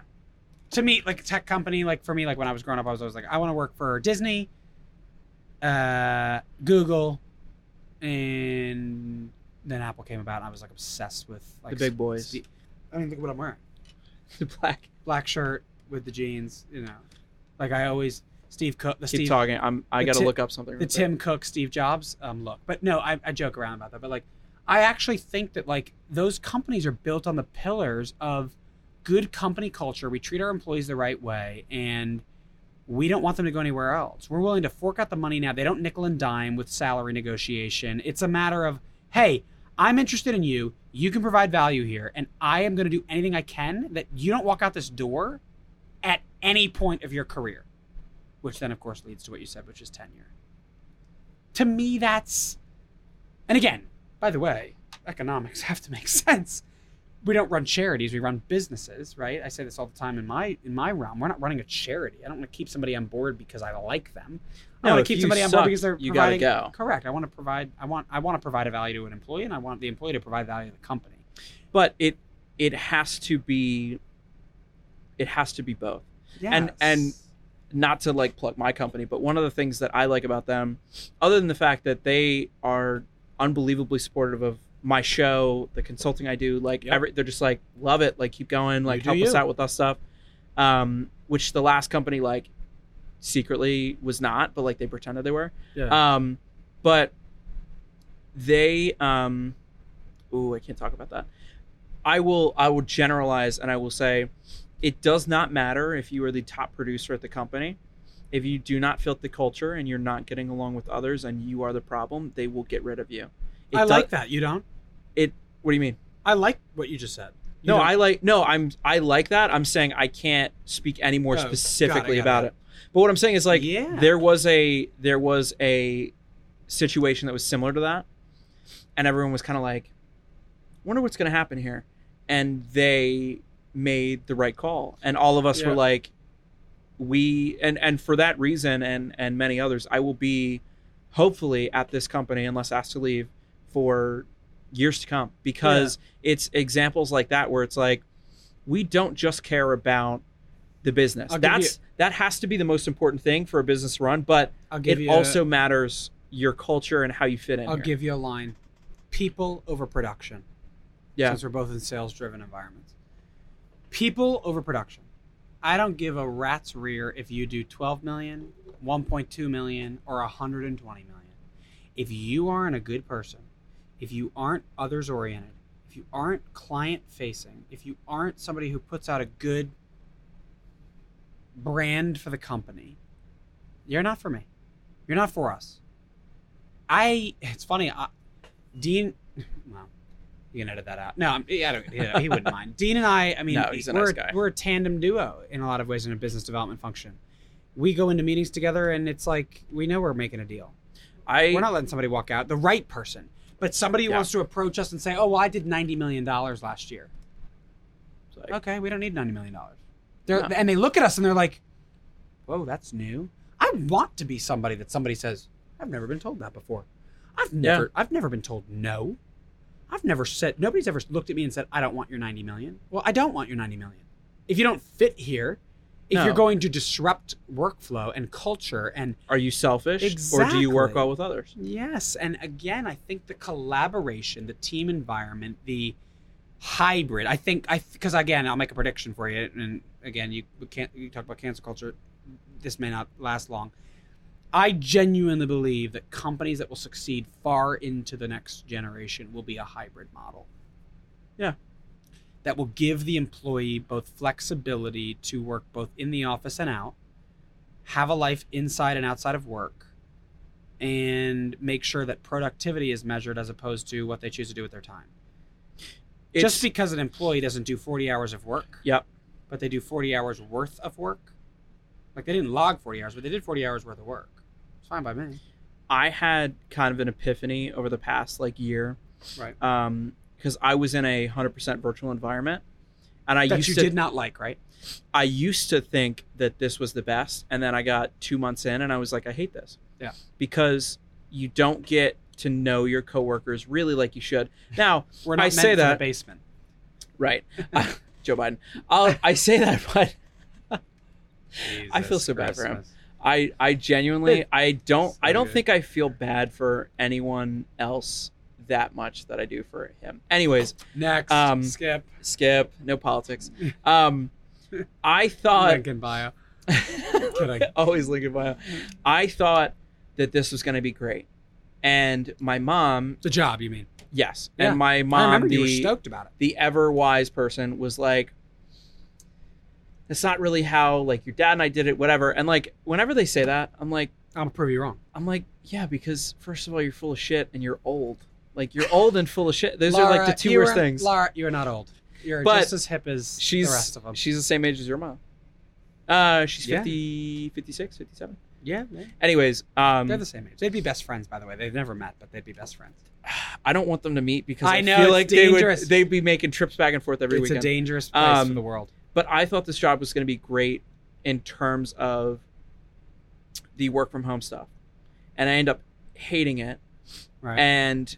But I always thought from that experience, I was like, oh, I can't work effectively at home. I get distracted. I'm on TikTok all day, Instagram, whatever. But what I ended up realizing from this job is no. I actually work better at home, but I still need my office days to set myself up to do better at home. I agree. And I'm better at different things in different capacities. But if I was only in the office or if I was only at home, I would not do as well. So for example, I set myself up, a big part of my job is calls, right? I set myself up really well by going into the office a few days a week and finding people that I'm going to make calls to. Yep. But I don't do well making calls in front of people. It's a weird thing. I have a podcast. You would think I'm good talking in front of people, but when I'm in the what do they call it? The bull's nest or whatever, whatever it's called. I don't do well calling in front of my coworkers. Because I'm I know they're self-conscious. they're gonna give me good criticism and that's good and I'm very comfortable with all of them, but for whatever reason it's a disconnect. I always go in the call booths. So when I'm at home and I can lean back in my nice comfy chair at my beautiful desk and have my computer open and I'm making calls like that, I'm so comfortable and I'm very casual, and the people on the other end feel that. And I legitimately set probably 80% of my revenue probably comes from the calls that I make at the house. The calls that I make from the office do not go as well. It's good to hear too, as somebody who helps and dictates policy for whether people should be in or out of the office. I mean, structure, right? Like we talk about the growing up environment. Like I grew up in a routine structure. My mom, I love that woman. I went to a Catholic private co-ed high school, and she would not let me change out of my uniform when I wasn't in sports season, which was just the winter, until my homework was completed. Interesting. It was that like dress well, test well environment. Like that was the philosophy. Like, Michael, don't undo your tie, keep it up, keep the top button buttoned, and do your homework. When the homework's finished, undo your stuff. I think that lasted for like 30 days. But my point is like the structure, some people thrive on the structure and some people thrive, again, I think the workday 9 to 5 does not exist anymore. No. There's no such thing as 9 to 5. Dolly Parton, you can take that song and hey, careful. Which is she's an icon. Subpar, by the way. Love her. No, whoa! I'm kidding. We should cancel you for that. No, it's a joke. It's a hot take for people to just interact, comment. That was the coldest take I've ever heard. It's cold. I like Dolly. Not as much as Adele or No, Sam Smith. Nobody. Adele over everybody. If you were in a room, fuck, marry, kill. Oh, Sam no! Smith, Sam Smith, Dolly Parton, and Adele. I'd kill Dolly. Just right off. You didn't even think about I'd that. marry Adele. You didn't even think about that. I'd marry Adele, and I can't even say that on air here about Sam Smith because it's not the thing. But he's a beautiful man.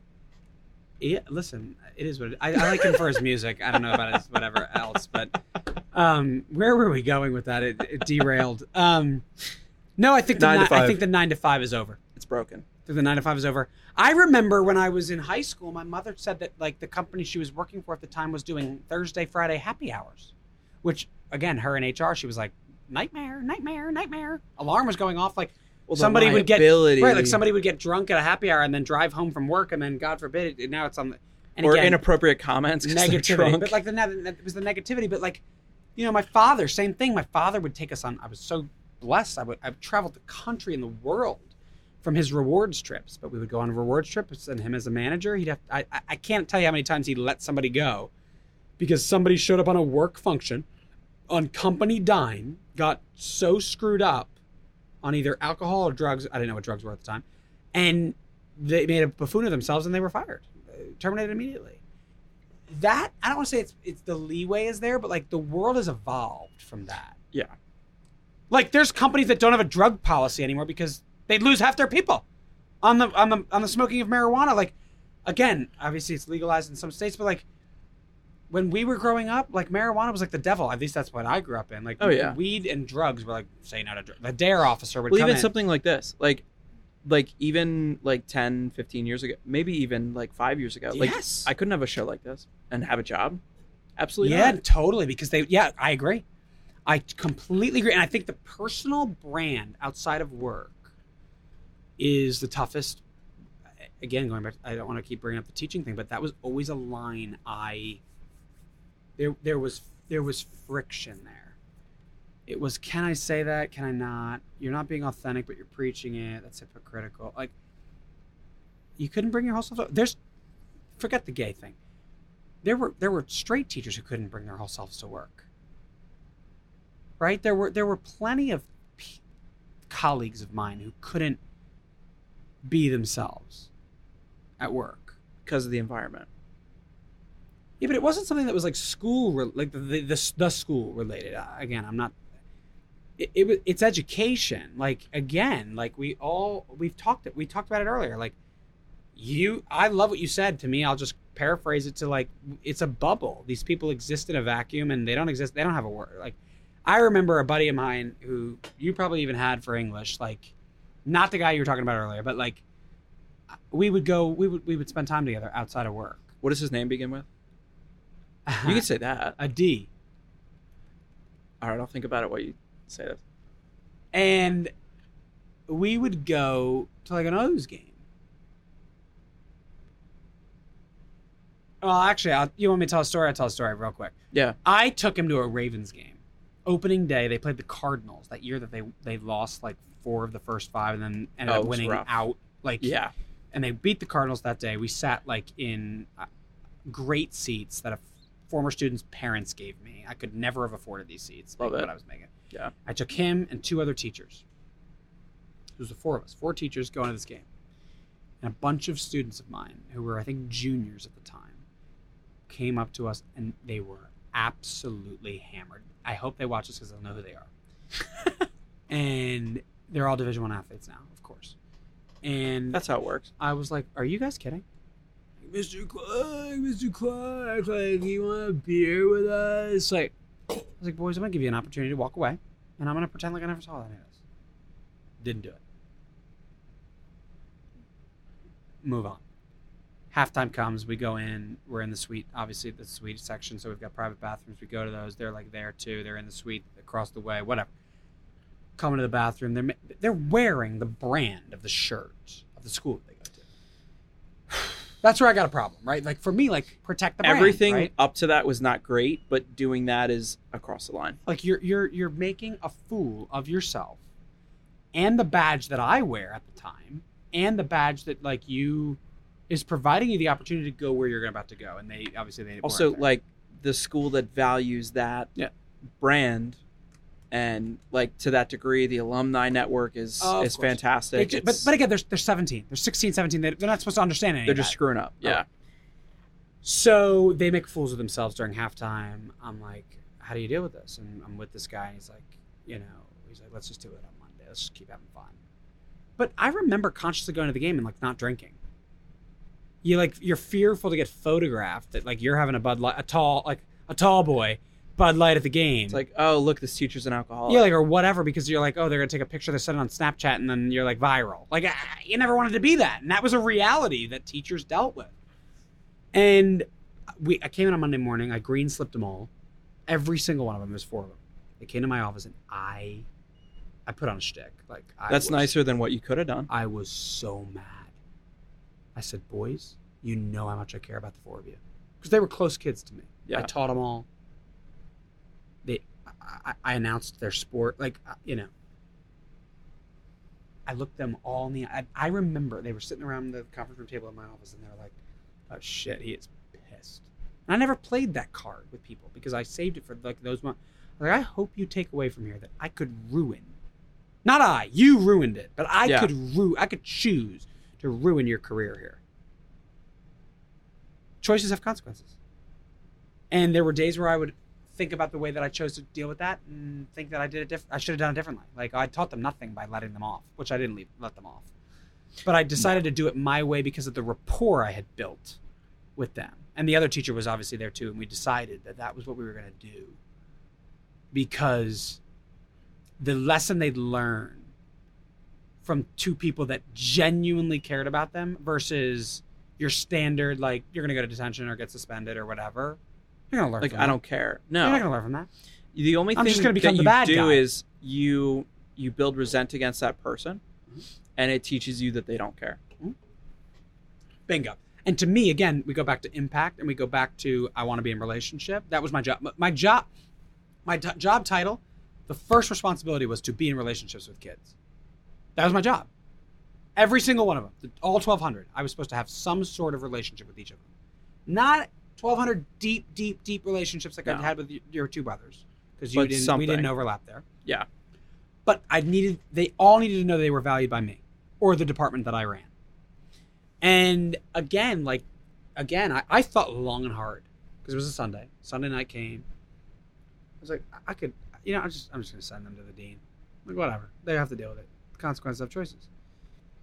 And I'm in touch with all 4 of them now today still. And I think I still would be if I had chosen the detention route or whatever, or suspension or whatever they would have gotten.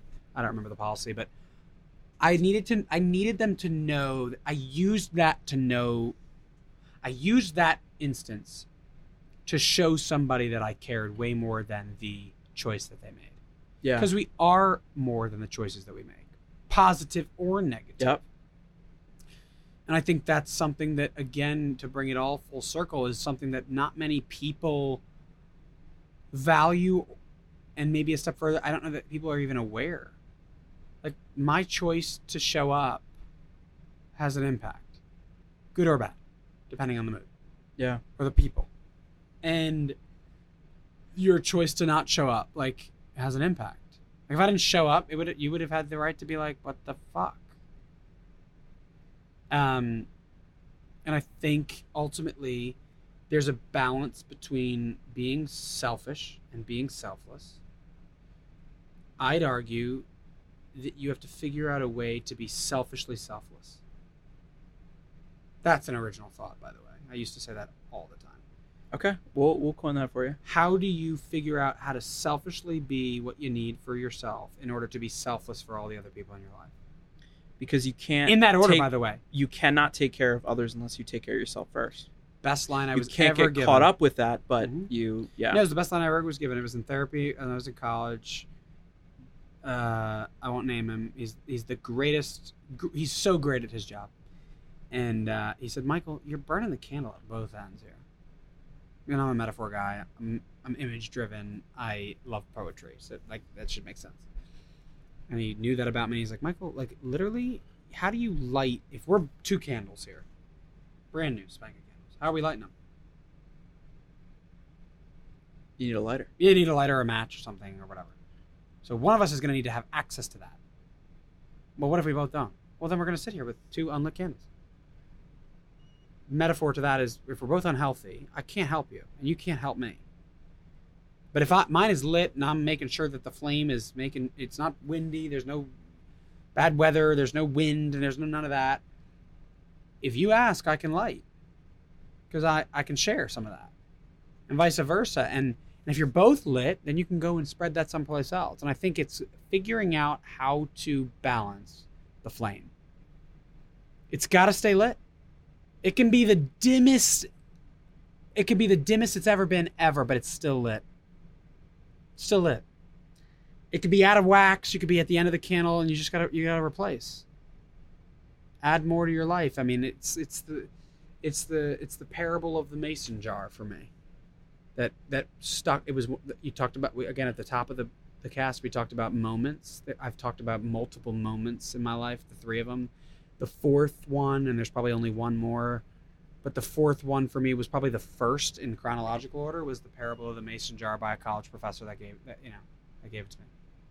And it's have you heard it? I think so. Maybe. You get a mason jar, and the guy's talking to you about how you have all these things to be able to put into it. You got to put the rocks into the golf balls is the way the story goes. Which again, of course, my ears perk up because I'm like golf. You put the golf balls in first. They're to represent the things that matter to you in your life. Your friends, your family, the things that you care about, all of it. The next, you put in pebbles, smaller pebbles, and they'll find their place in there. And those are the things like your job, all the things that like are that second tier of thing to you. The third thing is the sand. It'll fill in all the remaining gaps. It's all the other stuff. It's important, but it's not. You could do without it. And a kid raises his hand in the class, and he goes, well, what's the cup of coffee for? And the professor goes, well, the cup of coffee is to symbolize that you never don't have time for a cup of coffee with a friend. But the parable is, if you put in the sand first in your mason jar, you can't put the pebbles in and the ball and the golf balls. You have to fill your life with the things that matter the most to you foremost, hands down. And there's plenty of times in my life where I can say, no, I filled it with the sand first. So the pebbles didn't have any choice to get in, and the golf balls certainly didn't fit. And if you fill it with sand, the pebbles will fit, but you're still not getting to the meat and the potatoes of the stuff that you matter. And so if you don't put the golf balls in every single day to the mason jar, the rest of your life is just sand. It's just monotony, silliness, things that don't really bring any joy and fulfillment and gratitude to your life. And that was a moment to me where things clicked for me. I had to identify, again, metaphor, image. I had to identify what and who were the golf balls in my life. And those need to be put in my mason jar first, every day. And then the pebbles would come. And I did this activity on a retreat once. I changed the retreat program after you left. We did this, the parable of the mason jar. And kids would take theirs home. And I almost brought that, by the way, as my As your item. I was this close. But it's so sacred to me that I'm like, I don't want it to leave because I did it with colored sand and I didn't want to like transport it, put it in the bag, and then and I'm like a perfectionist. So, but like, it sits on my nightstand As a reminder. Yeah, it's a mess. Like, as is life. Our lives are messes. They're beautiful messes. Like, so you could use any metaphor. It's a blank canvas, and it's a mess. But the mason jar that I built that day came home with me, and that symbolizes a lot of how I live my life. You've got to be able to put, and that's why I put golf at the top priority, because golf isn't the sport that I love to play the most, which it is. But it reminds me every day of a 4-hour vacation if you play 18 holes, 2 hours if you play 9, that I need to make sure that my life is in check. There's nothing better than me playing bad golf. I'm usually not in a healthy place.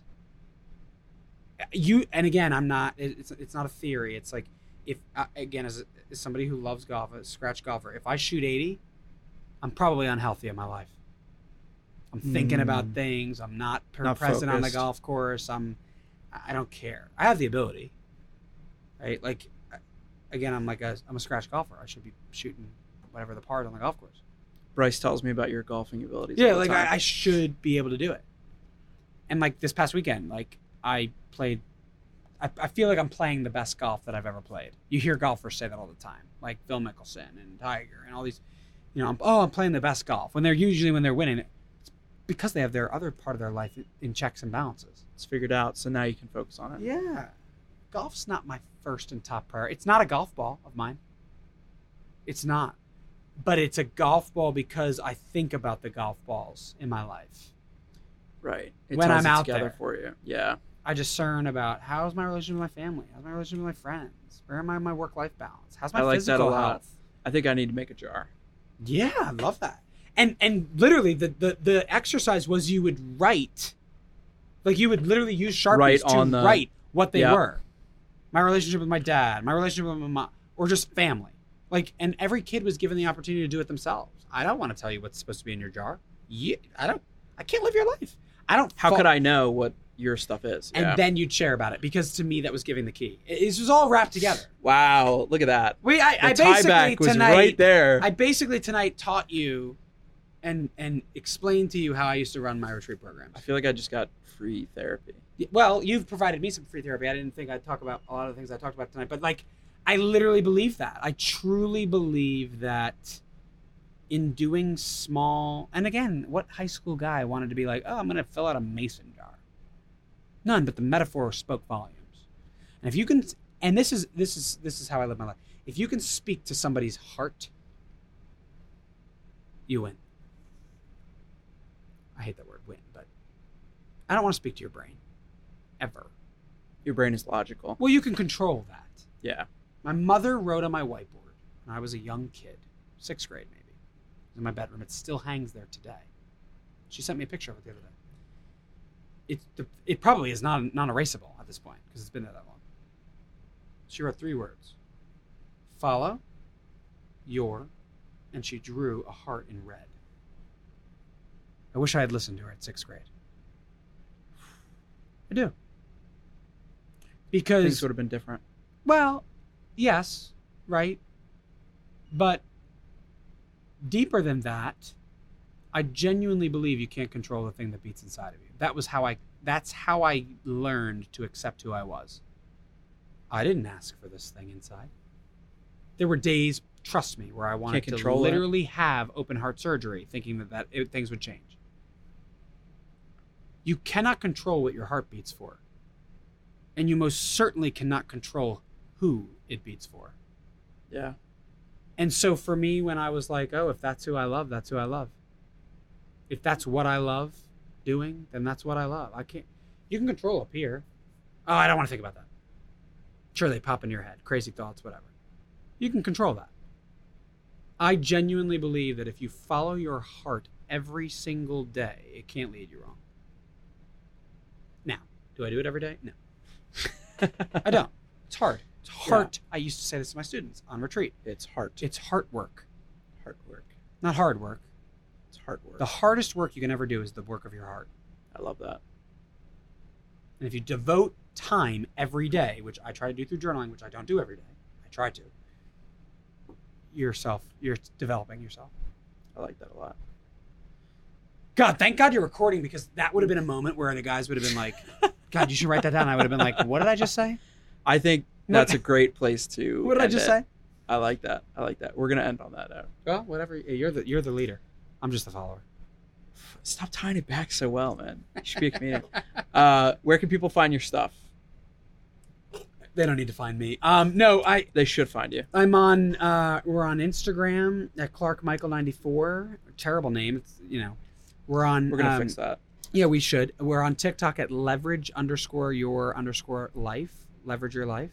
Okay.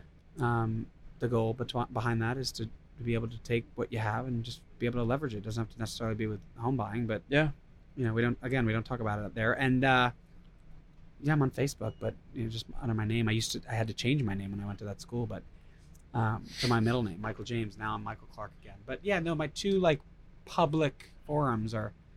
What about the podcast? The podcast is not out yet. I know that. Yeah, I'm saying let's. Yeah, it's gonna probably be. The goal is to launch it on all the platforms that you would typically find podcasts: Apple Podcasts, Spotify. I'd like to have 10 episodes ready to go. We're at we filmed 6, 7, and 8 this Friday. Okay. This episode's coming out in October. They're watching or listening right now. No, totally. In October. Yeah, totally. So it'll definitely be out by then, and there will be a link on the TikTok and Instagram for sure on where to get it. Yeah, for sure. Cool. It doesn't exist yet, so I can't tell you where it exists because it doesn't. So, but yeah, no, that's where you can find me. I'm easy show to notes find. there. Yeah. I'm easy to find. They just have to call you. That's true. Direct line. Give me a call. Yeah. My cell phone number is 4. No, mine is. I can't tell you. No, listen. It wouldn't be hard to find my number. Jersey sales call number 862 is what it starts for. You figure out the rest. I have it. I don't need to figure it out. So, but yeah, that's where you can find me.